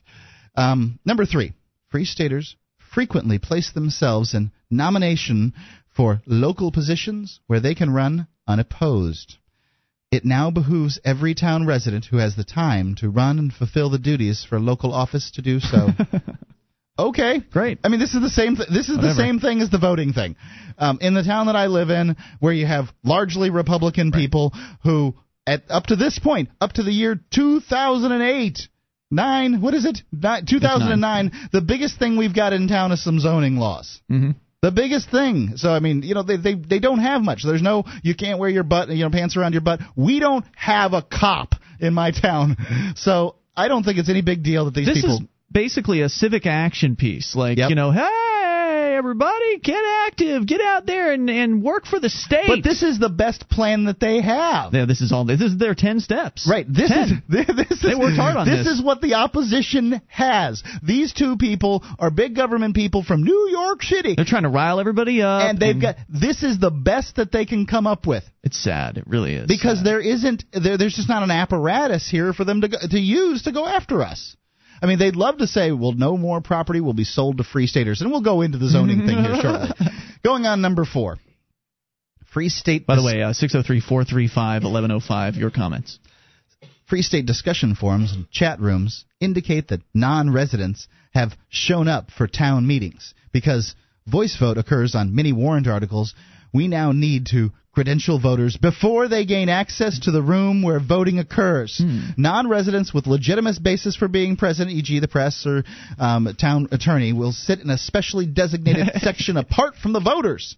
And I think that segregated. Already happens. But the suggestion that they have had, non-residents show up for town meetings. Okay, hold on. I don't quite understand.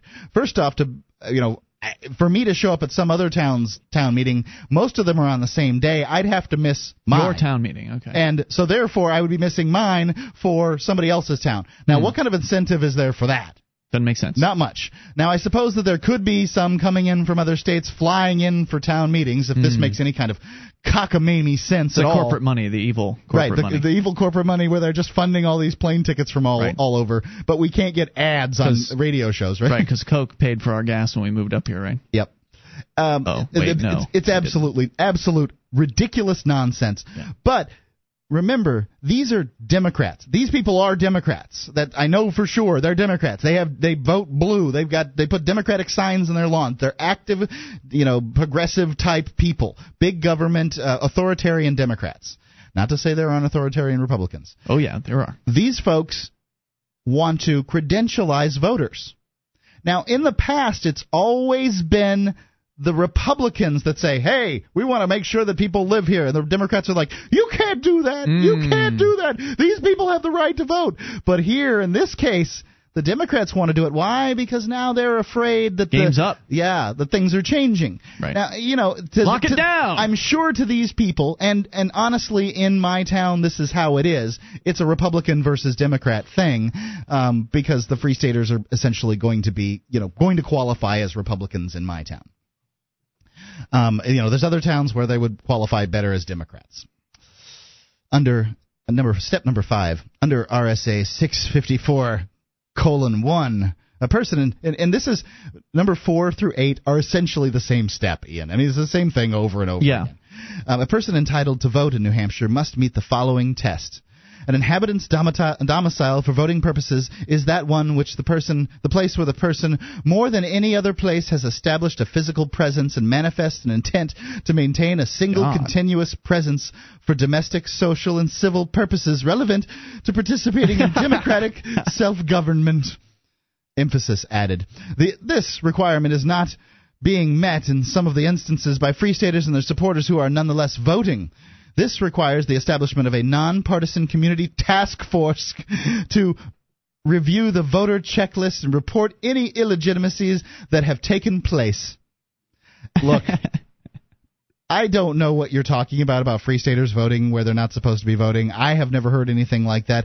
I suppose it's possible. I think it would be far, far more likely that Democrats have come in from Massachusetts and voted in our elections, which I'm sure that you didn't have any problem with, Mr.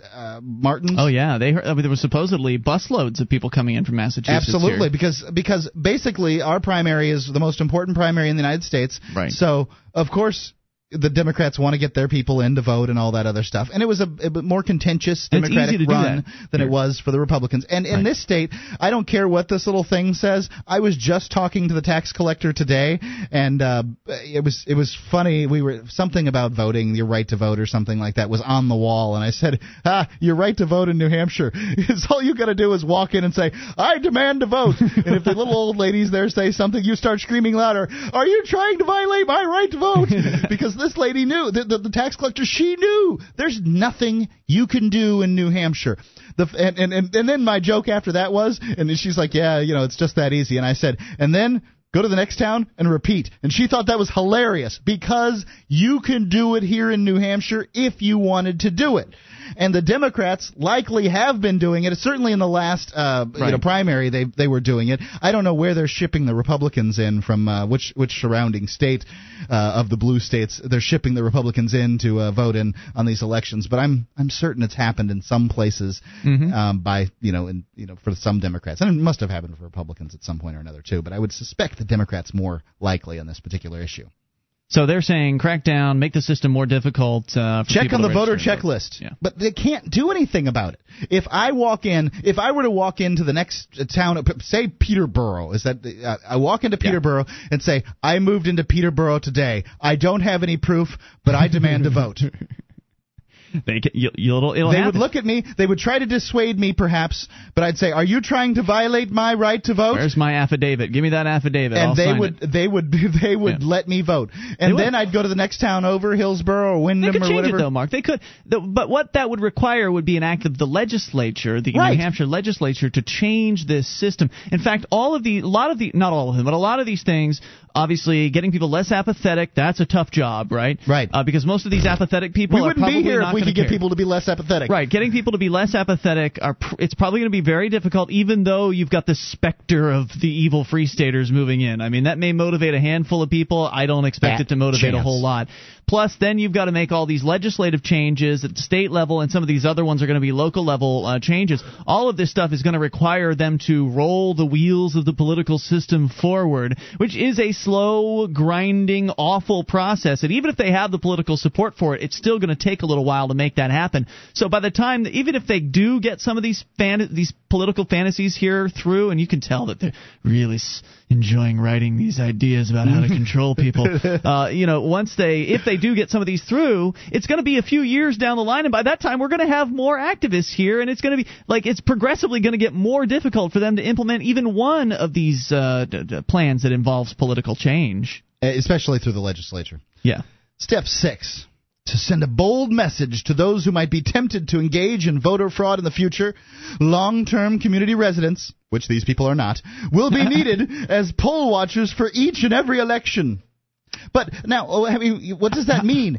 I went to vote in my first election in the town I live in, and what would they have done to me? Were they going to stone me out front because this guy's new, throw rocks at him? I mean, what are they going to do? They had a cop at the door. He was just there for decoration. Yeah, this is very strange to me. This is all they've got, though. You're right. I mean, this is their best. It's pathetic. Yeah. I'm sorry. Step 7. Since the planning and zoning boards are the early targets of the Free Staters, I didn't know that. Residents need to keep a watchful eye on our land use commissions. We ask every resident to attend at least one of the following meetings per month. Conservation Commission, which I don't think the Conservation Commission has any lawmaking ability, any kind of rulemaking ability at all. Planning Commission, which, once again, you're still talking about people who are just... They have no rule-making ability. They're just enacting the rules the way they are. Zoning board. Well, some of these committees can approve and disapprove of things that can send on to a city council. There's a certain level of arbitrary power to them. Sure. They could have decided to take my hand-drawn map of my house rather than the $5,000 piece of paper they demanded from me. As a matter of fact, I had a couple of votes for that on a 5-person committee. I was one vote off of getting it passed through. Damn it. So that's where that Free Stater could have come in there and made things more free. We can't have that. Right. So, and selectmen's meetings. These are basically, selectmen's meetings are just sort of these, rubber stamp kind of, okay, who hasn't paid their taxes? What are we going to do about it? I mean, there's not really any rule. All the rulemaking is done at town meeting. So, I guess, it's a good idea. I go to the selectmen's meetings that are scheduled during the day, but, that's it. Step 8. The selectmen must provide the residents of the town with a set of minutes that comply with RSA 91A, the right to know law. For example, future minutes must be henceforth specifically state the exemption under which the selectmen are calling for a non-public session. I am totally for this. The selectmen go in these non-public sessions all the time. That's garbage. Right, and half of this stuff I'm for that they're talking about. I mean, please go get your little your town residents to watch the. I don't want anybody coming and voting in any of these things that doesn't belong there. Yeah. Please, here, I'll tell you what, Russ and Pam Martins, I'll check driver's licenses with you. We'll check them right at the door, and anybody who's not from Westmoreland doesn't belong there. We'll make a fuss, a big old nasty fuss.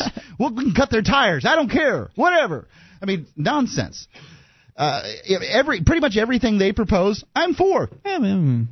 Sort of. Except for growing the laws. I mean, anything where they're talking about putting in new whatever. But all of the things they're proposing are you're for it. For people that are in your camp, right? Like they want their camp to come and do these things, right? And we want our people in our camp to come and do similar things. In any town in Cheshire County and in most cities, honestly, there's very few blue cities in New Hampshire. Period. I mean, of course, New Hampshire voted blue in this election, but hey, Bush sucked, and of course, a lot of states went blue. I mean, it's a purple state, so mostly what you're going to find if you get more people active, you check on people making sure that people aren't voting where they're not supposed to be voting, all you're going to get is more Republicans voting. Do you really want that, Mr. Democrat Russ Martins? Really? Come on, let's do it. Number 9?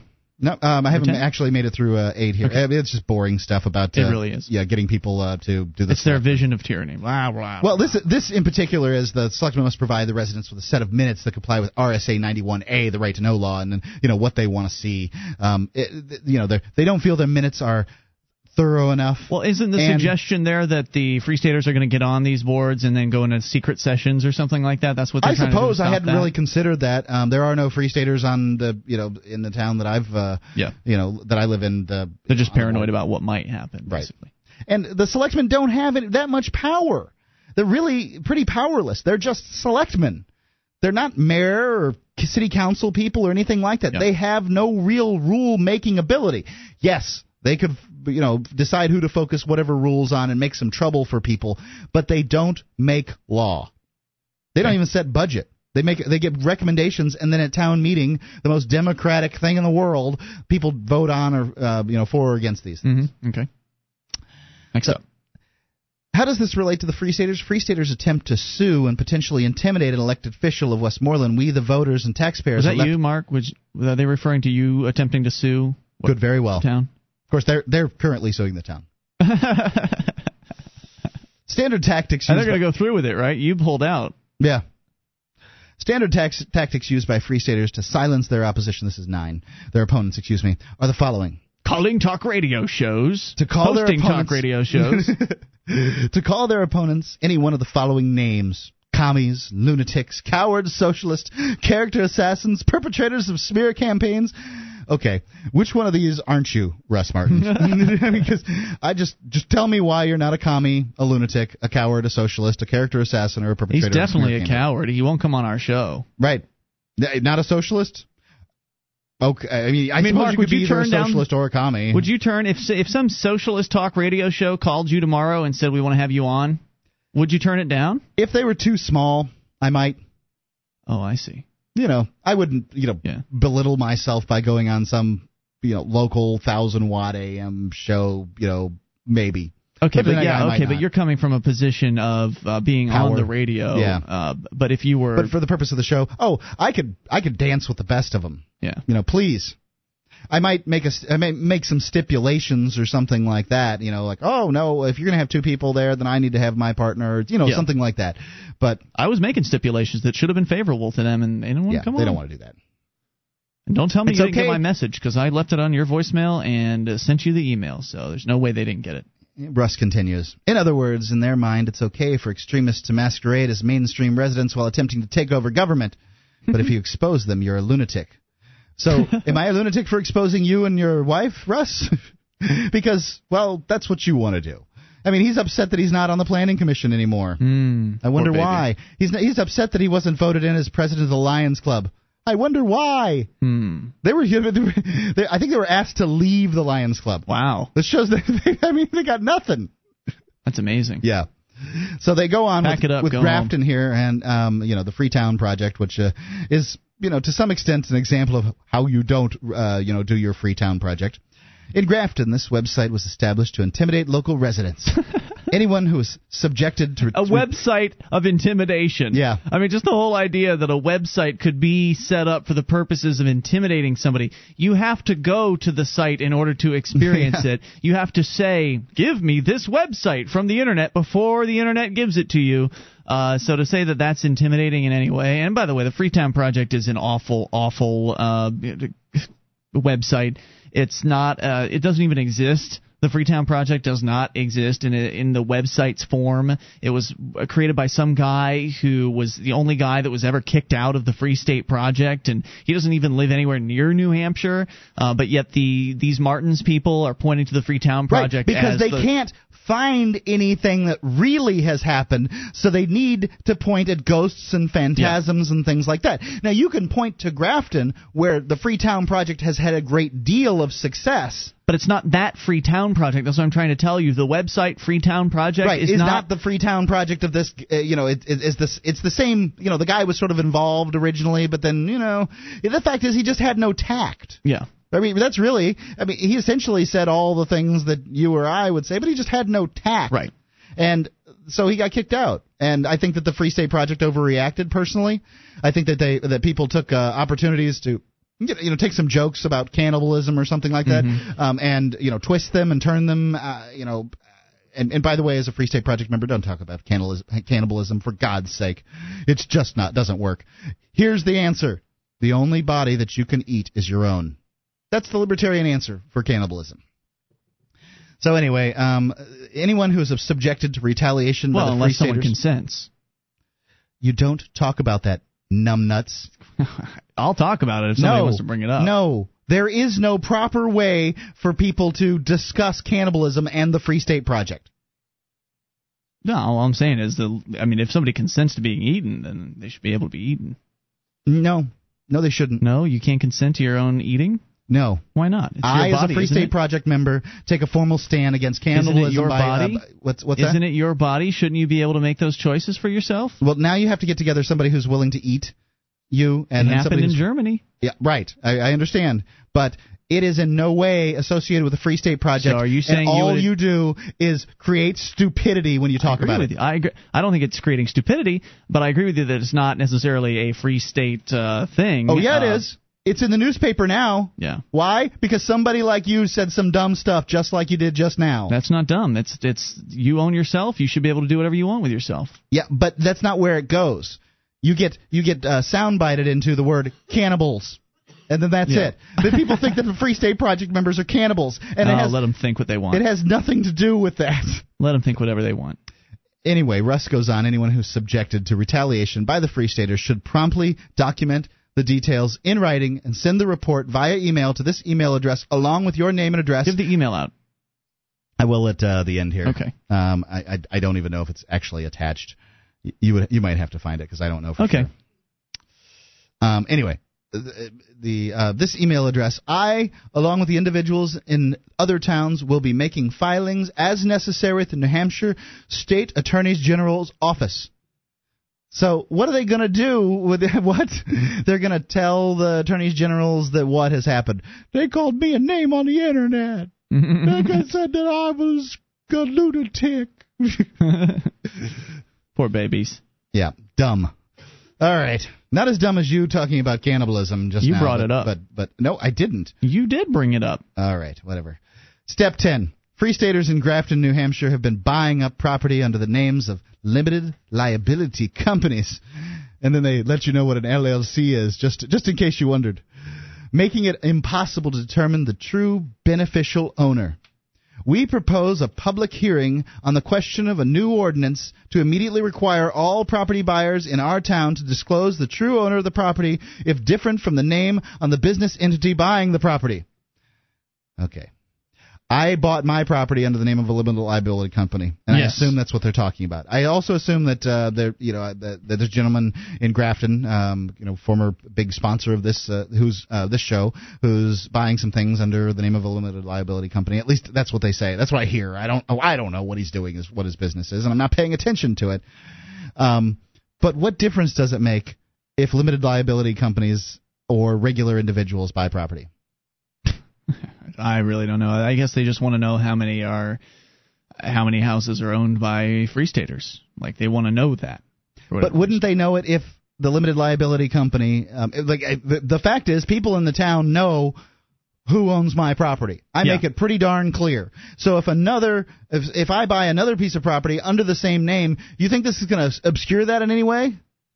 No. This is ridiculous. The best they can do. Right. They've got nothing, and are you telling me that there's some way that the town could require people to not buy property under the name of LLCs, or to give some what? That would require some kind of. It's not a home rule state, so they can't make up. There's a very specific range in which the towns and the cities can legislate and do things. It's very, very specific. So that would have to be a legislative change, I think. Once again, they're talking about doing things on a state level, which, they're sending this thing around pointless. The rest of this stuff that they talk about here is to get people stirred up so that they'll go out and vote.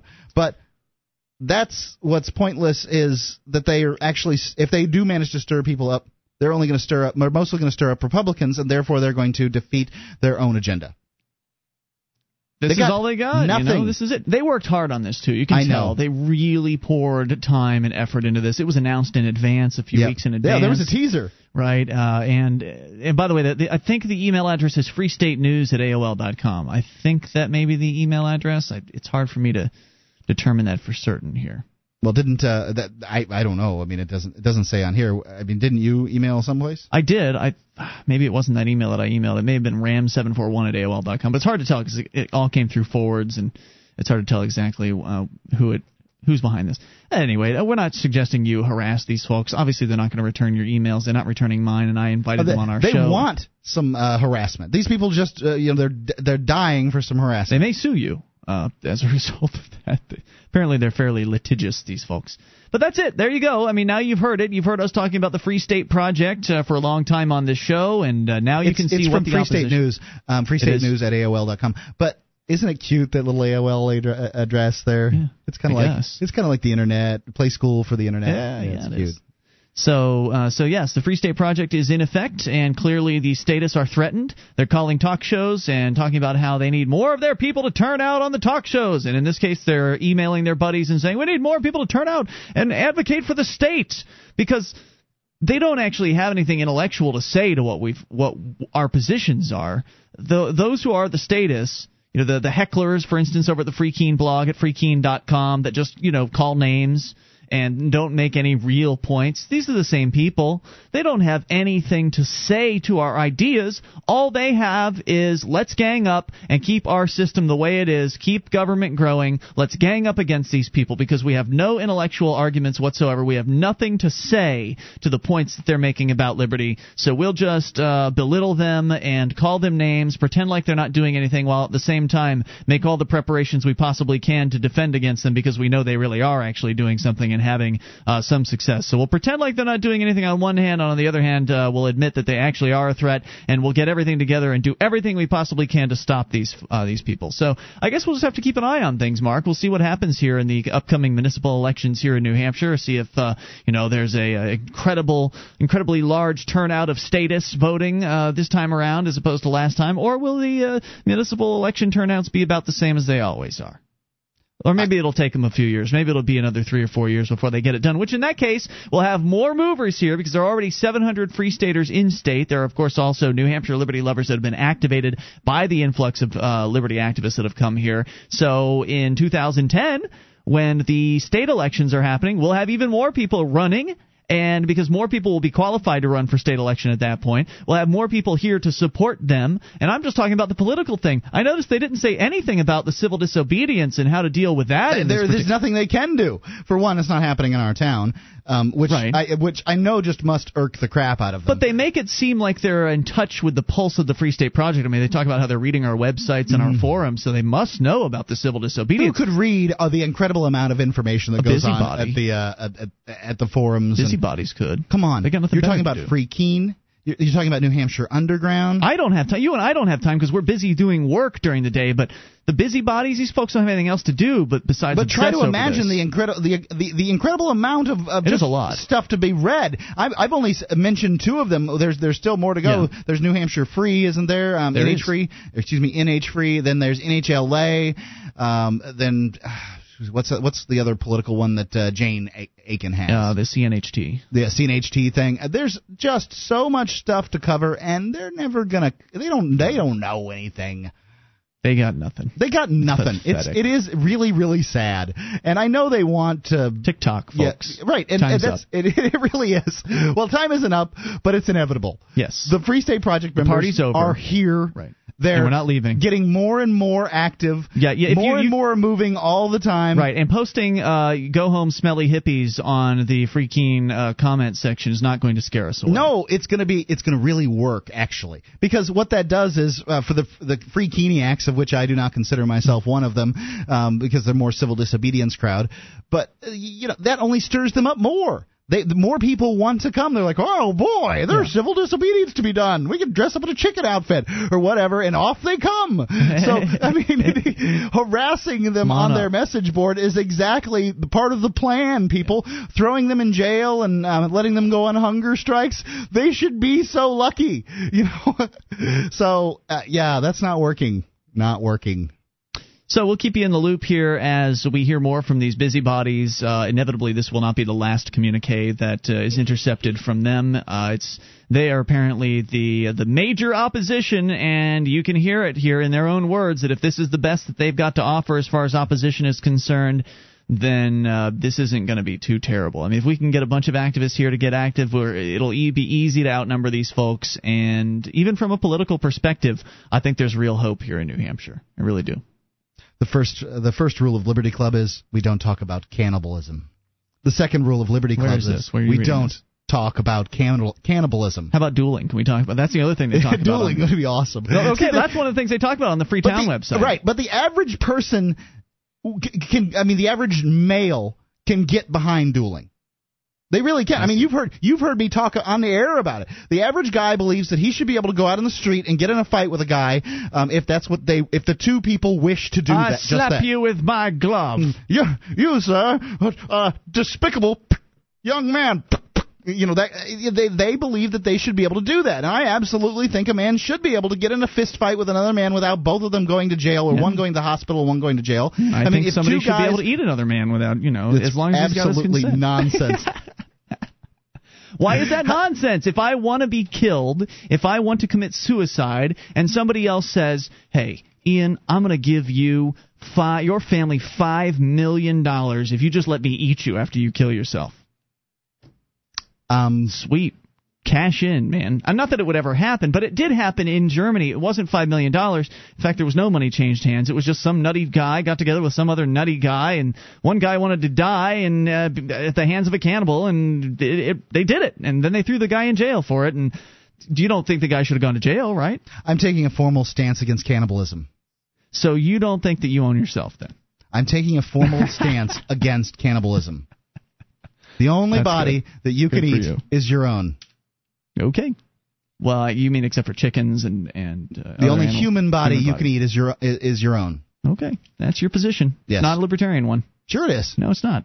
Are you saying that you can't eat your own body? I'm saying that consenting adults should be able to make agreements with one another. The only body that you can eat is your own. And that of a consenting adult. ridiculous. I'm taking a formal stance against cannibalism here. I think that you should go through some steps. I think you should make sure that that you can prove that the victim is indeed consenting. This is your stance and not the stance of the Free State Project. No, is that correct? Certainly, it's my stance. Because I would think that if we got Jason Sorens on here, he would take a formal stance against cannibalism. And I think he should recant his statement about restricting immigration. I concur with that. I think that. What his goal was to restrict voting essentially in general, because we have a democratic process here, and we would need some level of constitutional change in order to prevent people from enacting tyranny on other people through the voting process. And before that could be done, he would say, he said he would be open to the ideas of restrictions there. However, I'm of the opinion that you just need to have a fire under your butt and get it done. The people shouldn't be able to vote away my freedom. Maybe we should talk about cannibalism on a Saturday show. That would be fun, wouldn't it? I'm taking a formal stance against cannibalism. That's all I'm going to say the whole time. It's going to be a boring show. Yeah. The only body that you can eat is your own. The only human body you can eat is your own. All right. Well, I guess nobody won't argue with you. Nobody has called in tonight here to participate, or at least. Well, they wanted to hear the list, and then, that's true. That's it. So, any comments, y'all, on this situation with these busybodies? Should we have even given them the attention, Mark? Should we have even done this? I don't know. For us, it's good air. I mean, our listeners care about the Free State Project and care about what's going on. It does validate, I think, to some extent, that there is some fear amongst the status that that's me testing the lines to make sure that it's working. Okay. I don't want to say the only call you can get is your own. Yeah. I think it does validate that these statists are frightened. They know that there is change coming. They know that this movement is for real. After writing this list, they have to know that they have nothing to combat it too. Oh, I'm sure they believe that they can make this happen. They just have to make those phone calls and get those people out there and get active and stop these people.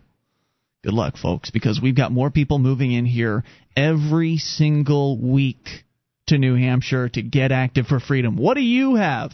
You got your emails that you sent out, and you're going to try to round up some oldsters to make some phone calls at the next election. That's what you got. Make some legislative changes maybe a few years down the line to try to restrict things, which, as you said, Mark, some of the changes are actually not too shabby as far as, keeping unwanted people out of the election and that kind of thing, keeping scam artists out and people that are less than honest with their identity and things like that. Right. I mean, I'm not for government restrictions. No. However, if you're going to look at a government restriction that I'm for, I'm for making sure that a person who is voting lives in the place that they say they live in. They're not committing fraud if they're saying they live there. They actually live there. I think that if under this democratic process that we have, whether it's representative or true in the New England area, that people should be able to vote if they live in the given geographic area that they're supposed to be able to vote in, and nothing should be done in order to stop them if they in fact live in that area. But I think there should be some effort to verify that they live there. I mean, can you make a foolproof method? No, because the term live isn't foolproof. I mean, where do I live? I have a house. I own property in Manatee County, Florida. Well, they had some gobbledygook that they were spouting off about how to verify. Right, but it was still the place that you're at most. Yeah. Well, who decides that? How do you know where I am most? We'll need a government authority to come in and verify. How is the government going to know whether I'm staying at my property in New Hampshire or my property of Florida most of the time? Yeah. I mean, are they going to have somebody listen to this show 6 nights a week to make sure? And then what about all the rest of the people? I hope they listen 6 nights a week, because the ideas will get in their heads, and then they won't be able to deny freedom's way to go. They crack like nuts. So there you have it. It's clear that the Free State Project is making a difference even at this early stage in the game. The statists are running scared, and they're desperate, and they're pathetic, and we need you here. freestateproject.org. Well, I can tell you that I am of the opinion that this is going to happen. I mean, I know that the Free State Project is a sponsor of the show, but hey, here's a little secret for everybody. I don't get $1 of it because Ian brought him on board years and years ago. He made the telephone call, and he made it happen. So God bless him. That's his client. So I don't really benefit by pushing the Free State Project either financially or any way, shape, or form. You just benefit because it'll work. It should bring liberty. Actually, I would likely benefit if we could move back to Florida, so it's in my best interest. Why would you benefit then? Well, because I could go back home where it's warm. Well, that's the only benefit, though. You'd have tyranny down there. I've got tyranny here, but it's getting better. It's less what tyranny. If it wasn't? If it wasn't getting better? Right. But it is getting better. Wait, understood. Right. Dummy. Pay attention. Listen to the words coming out of my mouth. If it wasn't working, then it would be in my best interest to try to get us to move back to Florida, right? It's in my best interest in that fashion. So I guess I'm not being abundantly clear. If I didn't see hope here, if I didn't see actual progress, then I would want to go back to Florida relatively quickly. Because at least it's warmer, and the taxes are lower. You know, that's just the way it is. Yeah, I was talking with my parents yesterday, and it's in the 80s down there right now. And well, it's darn warm, but it is beautiful up here this last week in New Hampshire. Understood, but fantastic. If you would like to compare, and it is really beautiful. It'll be beautiful now until probably July, and where it gets a little. There's probably a couple of weeks even the summer too times, hot. Even the summer times, it gets hot during the day, but at nighttime, it's night and day between here and Florida. 70s in the nighttime. You can buy a wall unit air conditioner, slide it in for 1 or 2 months out of the year, and you'll be perfectly comfortable in your house up here. Yeah. But whereas when you compare the 4 or 5 months of winter here to the 6, 7, 8 months of summer in Florida, the stifling, oppressive heat, there's just really no comparison. Winter really sucks. No, winter's not so bad at all. So to working in it. Now, if you play in it and you enjoy winter sports, that's something entirely different. I don't really, I'm not really into winter sports necessarily, but winter doesn't bug me. It doesn't bug you because you work at home. But most people who have to get up indoors. Yeah, but they have to get up at 8 a.m., scrape a car, and drive Get a garage. And rentals have garages? Mine does. But the house next door has a garage. It's a rental too. And one car. So what's you try the other to paint person this do? is so awful up here. I'm not during painting the it as awful, man. You say during the winter it's awful, and it's not. It's livable, especially if you're in a city. Florida, you're saying Florida, the heat is awful. I'm telling you, comparatively, that it is not as bad. At least you don't have to shovel sunshine off of your car, and when you apply the brakes to your car, it will stop. You don't go careening into something. Oh, that's just fun. Well, not when you hit things. Well, that's true. If you hit them fast, then it'd be bad. I mean, you lost a vehicle to it. Just be careful. No, I didn't. Yes, you did. I did not. You did lose a vehicle. I lost a vehicle because Julia was in a parking lot. That accident happened in a parking lot. I don't remember. I know the vehicle's trashed, right? Yeah. Had nothing to do, yes, thank you. It had nothing to do with any kind of icy conditions or anything like that. Black ice is inevitable. Black ice is awful. You're right. I agree with that. And that's the other thing I don't understand is why in the world would the car insurance be so much cheaper up here than it is down in Florida? I guess it's just the lack of cars. Regulations. I don't know. I don't know. I'm befuddled on that particular issue. Anyway, you can let other people decide for themselves about the weather. But if you want a good shot at liberty, then deal with the cold because it's worth it. That's absolutely. I'm with you on that point. I'm just when you say the heat is awful, you lose credibility. I'm sorry. I'm from Florida, man. I got all the credibility I need.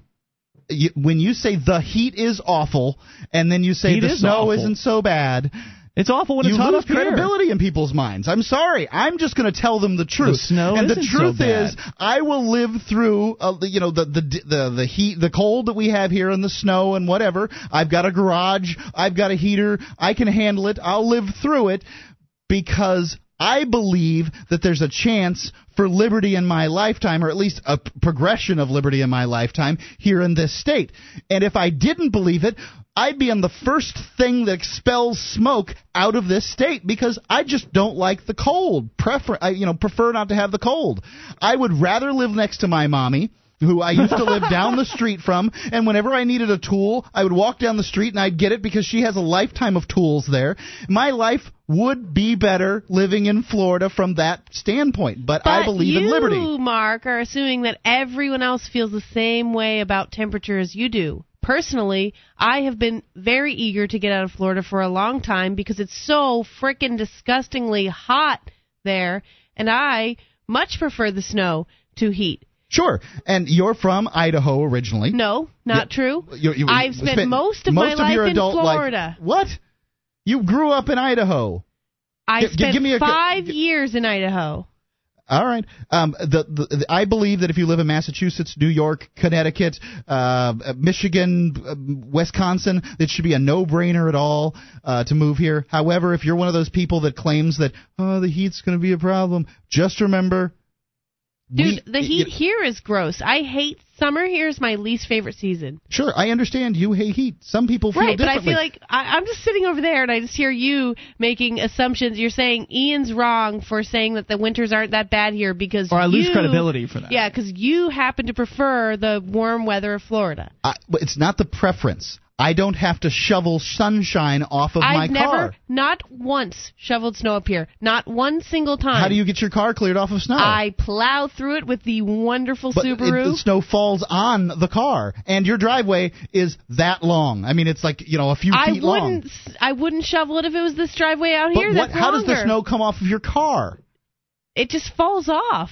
You can't drive it. I mean, it's covered in... You scrape the windshield. Okay, so when I say shovel snow off of the car... And I have a garage, so I don't have to shovel snow off the car. Understood. But if you don't park the... most people who have moved here, most Free Staters do not have garages. True or false? I don't know anything about most Free Staters. I don't know what the Free Staters that you know in this town. I know a lot of people don't have garages up here. I don't know who's. I don't know why they don't have garages. I do not understand that. The stipulation that I had on my house is that the garage be attached to the house and heated, so that I didn't have to deal with these things. Yeah. When I drive out, like you, drive an all-wheel drive vehicle, and I cram right through that crap. Absolutely. So no big deal.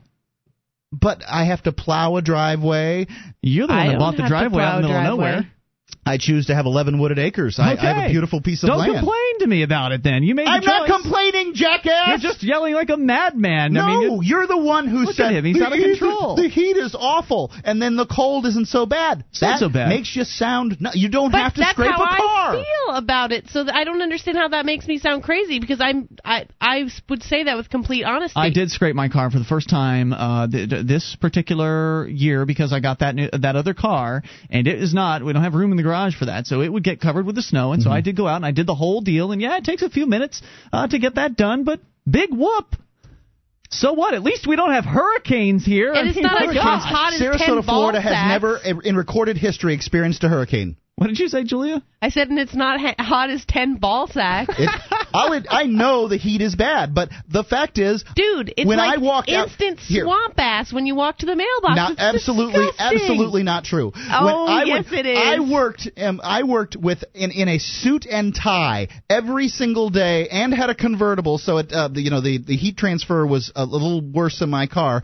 And I would walk into buildings, I'd be fine. I wouldn't be sweaty. Now I understand you have to go quickly. You can't stand out there and swing a hammer in that stuff and not get sweaty, but you're not going to be sweaty. However, if I dressed just in a regular tie and a shirt and a t-shirt, the same way I dressed in Florida, here in 10 degrees or 10 below, and walked to my car, I would be darn uncomfortable when I got inside. I could, as a matter of fact, if I didn't have grippers on my shoes, slip and die. I mean, the fact is, people break bones up here from falling on the pavement. Yeah, when did that happen in Florida? Look, I don't like the ice. There's no doubt about that. You got to be careful. Saying, man, is that it takes a little effort. That's all. What you're saying is it's easier to live down in the heat. That's true. What I'm saying. That's a true statement. It's easier to live in a hot place as far as dealing with the elements. I know that the heat sucks. I grew up in a house without air conditioning in Florida. I've got it. Can you say that, Ian?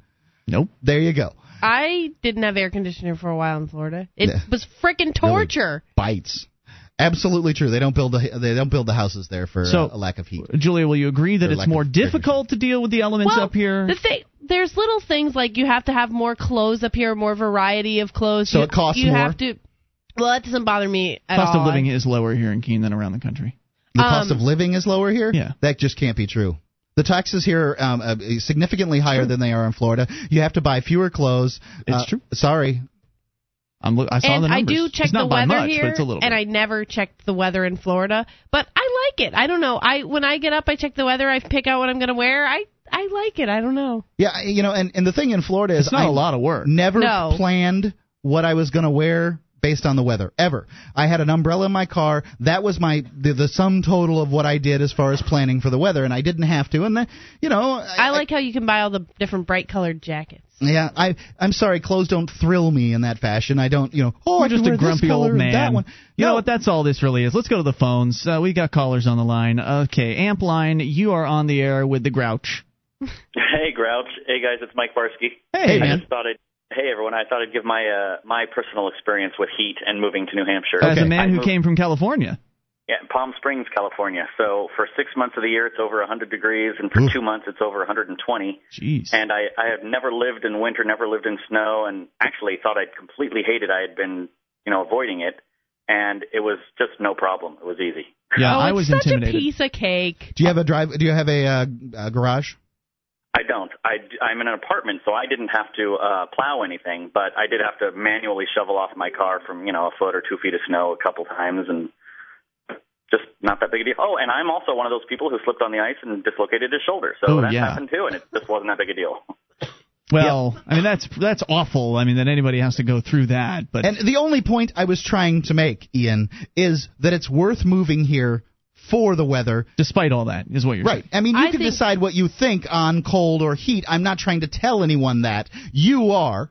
You're trying to put in their mind what is good and what is not. I'm just relating my own experience, and that is that it wasn't a big deal. I thought, like you, Mike, I thought it was you said the heat is awful. Not it's no big deal. That's my opinion, that the heat is awful. Of course it's no big deal to you. You don't.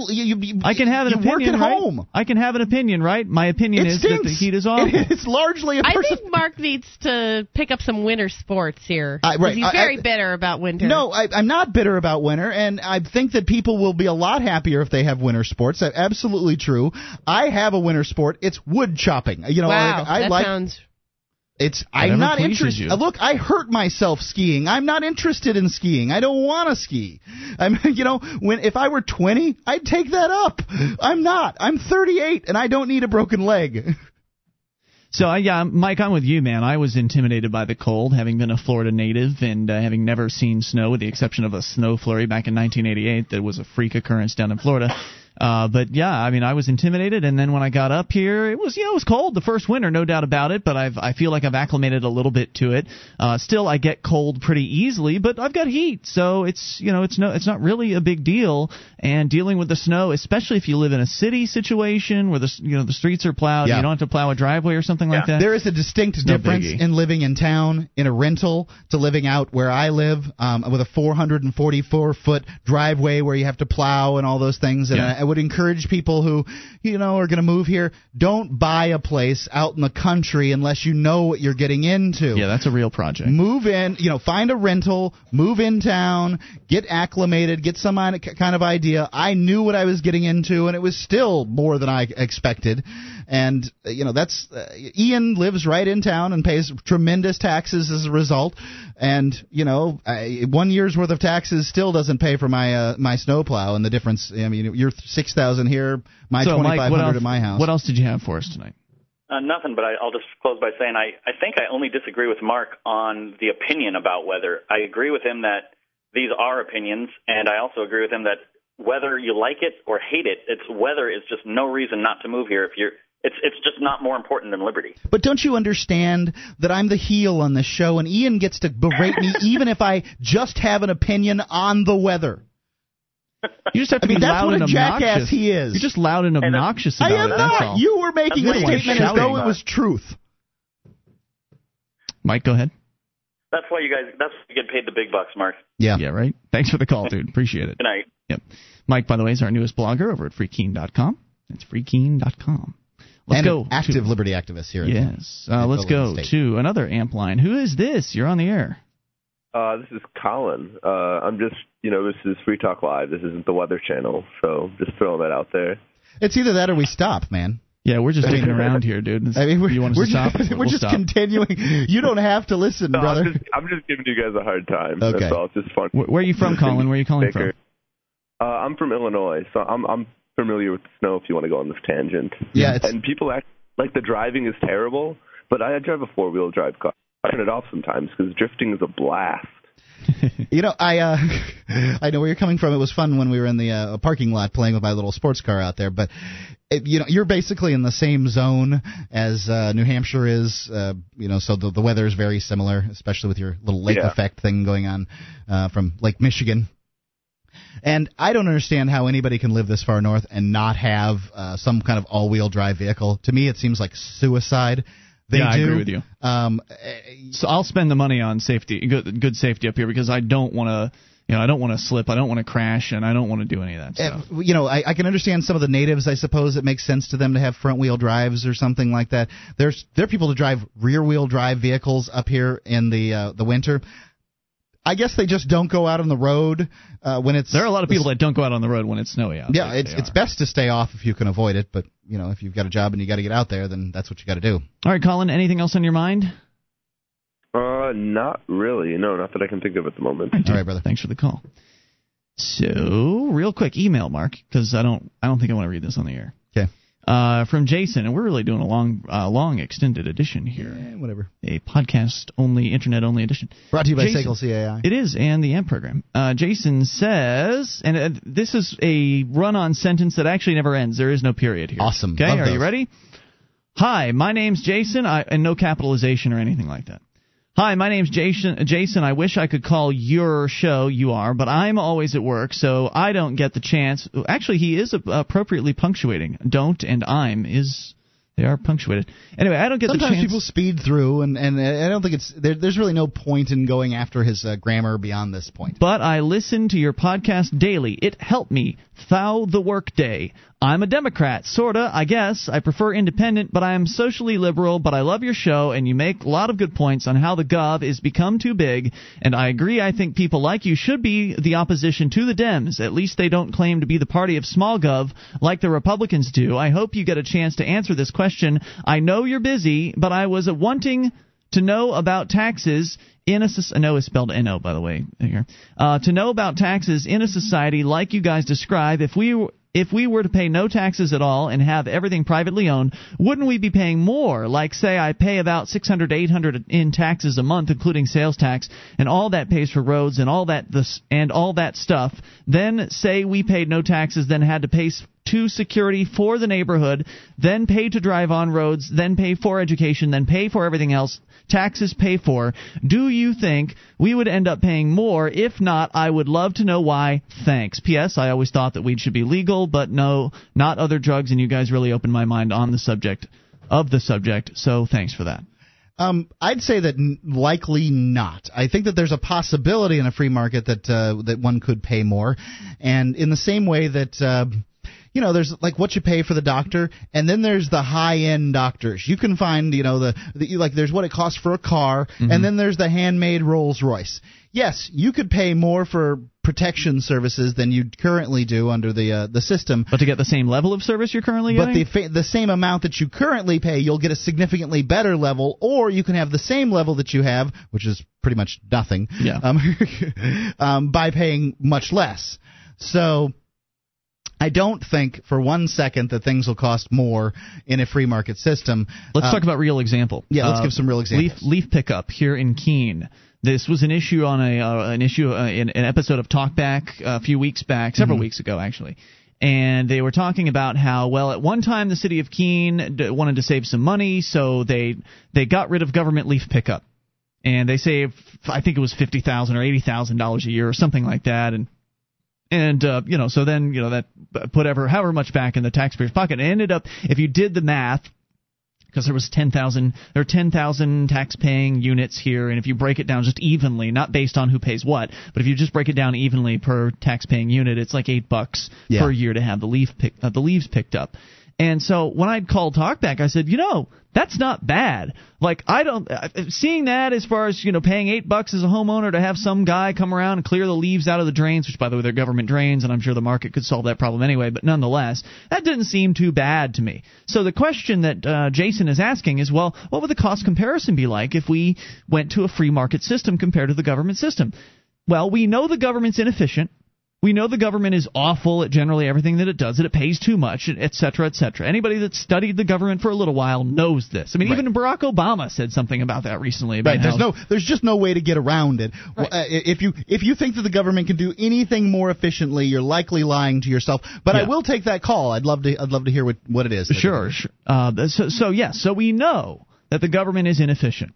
So keeping that in mind, if the government can pick up leaves for $8 per house per year, If the government can do it that cheap, then marketizing the leaf pickup service, essentially taking those bureaucrats, whoever they are, the government worker guys that drive the trucks and they fill the roads, whatever the hell their job is, taking them and saying to them, okay, guys, you're now part of the marketplace and you have to do things on a voluntary basis and raise your funds. However you're going to do it, you figure it out. You have to raise your funds through voluntary means now. Here, you can have these trucks. You can have all of your equipment. Just it's all give them yours. everything. Here you go. Now you own your bureaucracy and it's now a market entity. If they can't pick up those leaves for $8 per house or less, something's seriously wrong, right? Like, as a government agency, they were doing it for $8. So they should be able to do it for $7 or $6 or $5 in the marketplace. Here's how it would go. All right. Now I understand that there were some problems, and there would be some problems in the marketplace. And going from and we try to come up with transition ideas, but in going from a free market to a government controlled from a government controlled situation to a free market, there are going to be some snags. There's going to be some hang-ups. In this case, they didn't let it go very far, and what happened? Well, some people didn't rake up their leaves. The leaves got in. They plugged up the drains, and they then flooded the roads. So they say. And it makes sense. It makes perfectly good sense. And, of course, you don't have any choice because the roads are publicly funded, so therefore we have to pick up the leaves. And, I understand that. Likely, I can just see this happening is if somebody wanted to get into the game here competing as far as trash pickup, because there's only a few trash pickup services in town, they could offer free leaf pickup along with it. And remember, you still have to rake your leaves in this town. If you don't rake them, they're not going to pick them up for you. They don't send bureaucrats in with rubber gloves to pick up individual leaves on your property. They pick them up from a pile, so it's not that big of a deal. A couple of guys jump off, they throw it in the truck, and off they go. Right. So it wouldn't be any big deal for a dump, a trash truck to take care of it either. I'll bet you your trash pickup would just include they just absorb leaves. Yeah. You have to foresee the problems so that you can fix them. If nobody knows that the leaves are going to clog up the drains or anything like that, there's going to be some problems. But do you see my point, though, that if they can do it for $8 now, there's no reason why those same bureaucrats with the same equipment couldn't do it for the same price, right? I agree. It's so difficult to and agree. That's just one example of any other. When you look at policing and things like that, you'll still find that they're really not doing that much to protect you. No, their very showing existence, up afterwards, I believe, protects you. Like them riding around the cars. And private security's existence would protect you in the same way. I think that it would, especially if they had if they had more ability to use force, say on your property or something like that for burglars. I think that they would be very scary. Right, and then as far as the other costs of things like roads and stuff like that. There may be things where it's far less, or at least perceived as far less, because if business owners want to get you to their business, it would make sense for them to own the roads that get you to their businesses, whether they own a chunk or the whole thing or whatever. They're going to build that cost into the cost of their products. And so therefore, the people that go and buy the most products at a Walmart or whatever are really paying for the roads for the most part. The people that are paying for the Walmart parking lot right now are the best customers of Walmart. The busiest and best customers there are the ones paying the most for them. You get to drive into the Walmart parking lot today, park, go inside, use their bathroom, go back out to your car, pay nothing and buy no products, and you get to, essentially a free ride in that particular aspect. Oh my God, somebody didn't pay. Right, but that's okay. Walmart's willing to absorb those costs into their cost of doing business in order to just have you walk through their aisles to where you can spot a bag of candy and grab it someday. And so what I'm saying is that you may not even have to pay for the roads in the marketplace. It would all be covered by likely the people that own those roads, and the costs will be passed on through products and services. So it wouldn't be an obvious thing to where you'd be able to easily calculate, well, this is what we're paying for road service. It'd be much more difficult. It would be absorbed into the cost of products, and it'd be no big deal. And if you've listened this far into this boring extra show, then I'm going to reward you by talking about my beliefs on some roads here, rather than arguing with Ian like I don't. We should not talk about it. We should talk about SACL CAI and then wrap it up. Well, here's what I think would happen on those roads. Imagine for a second. First off, I think that we'd have flying cars in relatively short order. If you manage to get a free market and whatever, that you're going to have people. The average person is going to fly from one place to the other. I sure as hell would if it was affordable. But you're going to have trucks that are going to need to use the roads, maybe railroads and things like that. Railroads aren't in existence like they used to be. They're a much more efficient way to transfer goods, at least from a fuel standpoint. So I don't know exactly what would happen, but I'm just imagining as many companies as I've seen sponsor road fixes, and we saw the KFC. This KFC thing's a great example. I think that you would find the bigger companies in town saying, this would be a great way for us to advertise ourselves, and I don't mean by putting down black asphalt with little yellow lines on it. I mean that they'd probably turn that baby into one big long rolling billboard. Walmart the whole way. If you don't think it's pretty, that's fine. You don't have to drive on it. Yeah. But I think that I really do think that you'd find that the roads would work out just fine in a free market. I also don't think that this is an easy thing to talk to somebody about who, is relatively new to liberty, and so therefore I won't generally go into it. But I think you'd find new road technologies that would be significantly safer.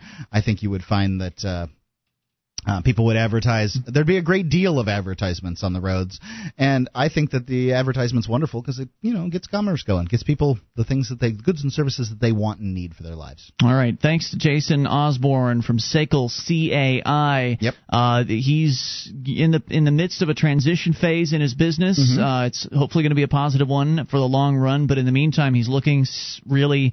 He needs some extra clients, and so if you know anybody that's working at a bank, what he needs to show that Free Talk Live brings in clients for his advertisers. For his advertisements. Otherwise, it looks like he's just sponsoring Free Talk Live, which is in fact largely what he is doing and has been doing all along. Right.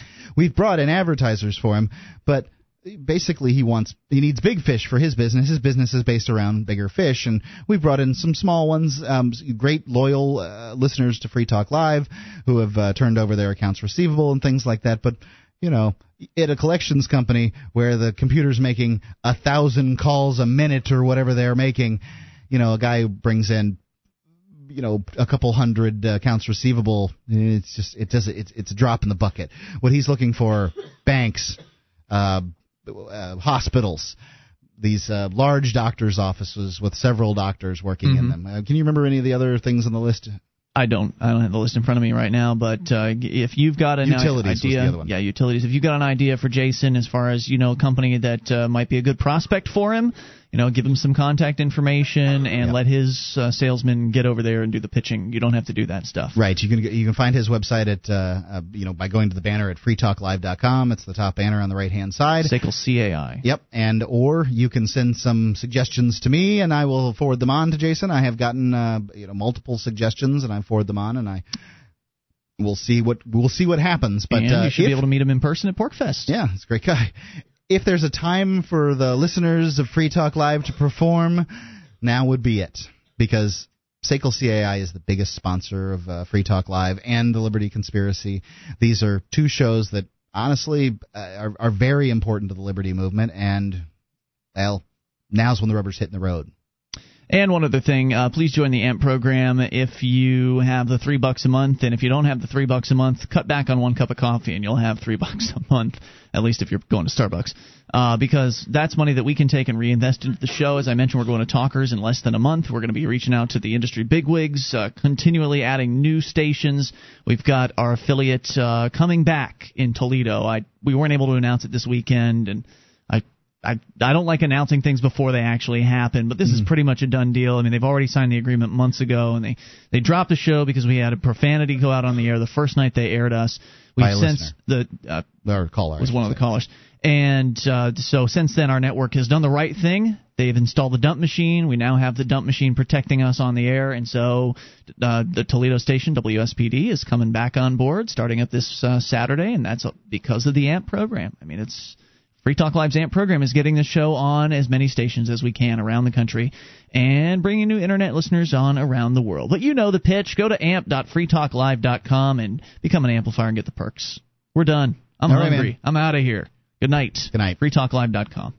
DVD, books, music, instruments, periodicals, computers, software, electronic, photo, cell phone, office product, home and garden, bed and bath, furniture, kitchen, pet supply, automotive, hardware, apparel, shoes, jewelry, grocery, healthcare, sports and outdoors, toys, games, used, and more. It's a department store at your fingertips. Amazon.freetalklive.com. Get all your shopping done, a great deal, delivery to your door, and a percentage of your purchase will go to Free Talk Live when you enter Amazon through Amazon.freetalklive.com.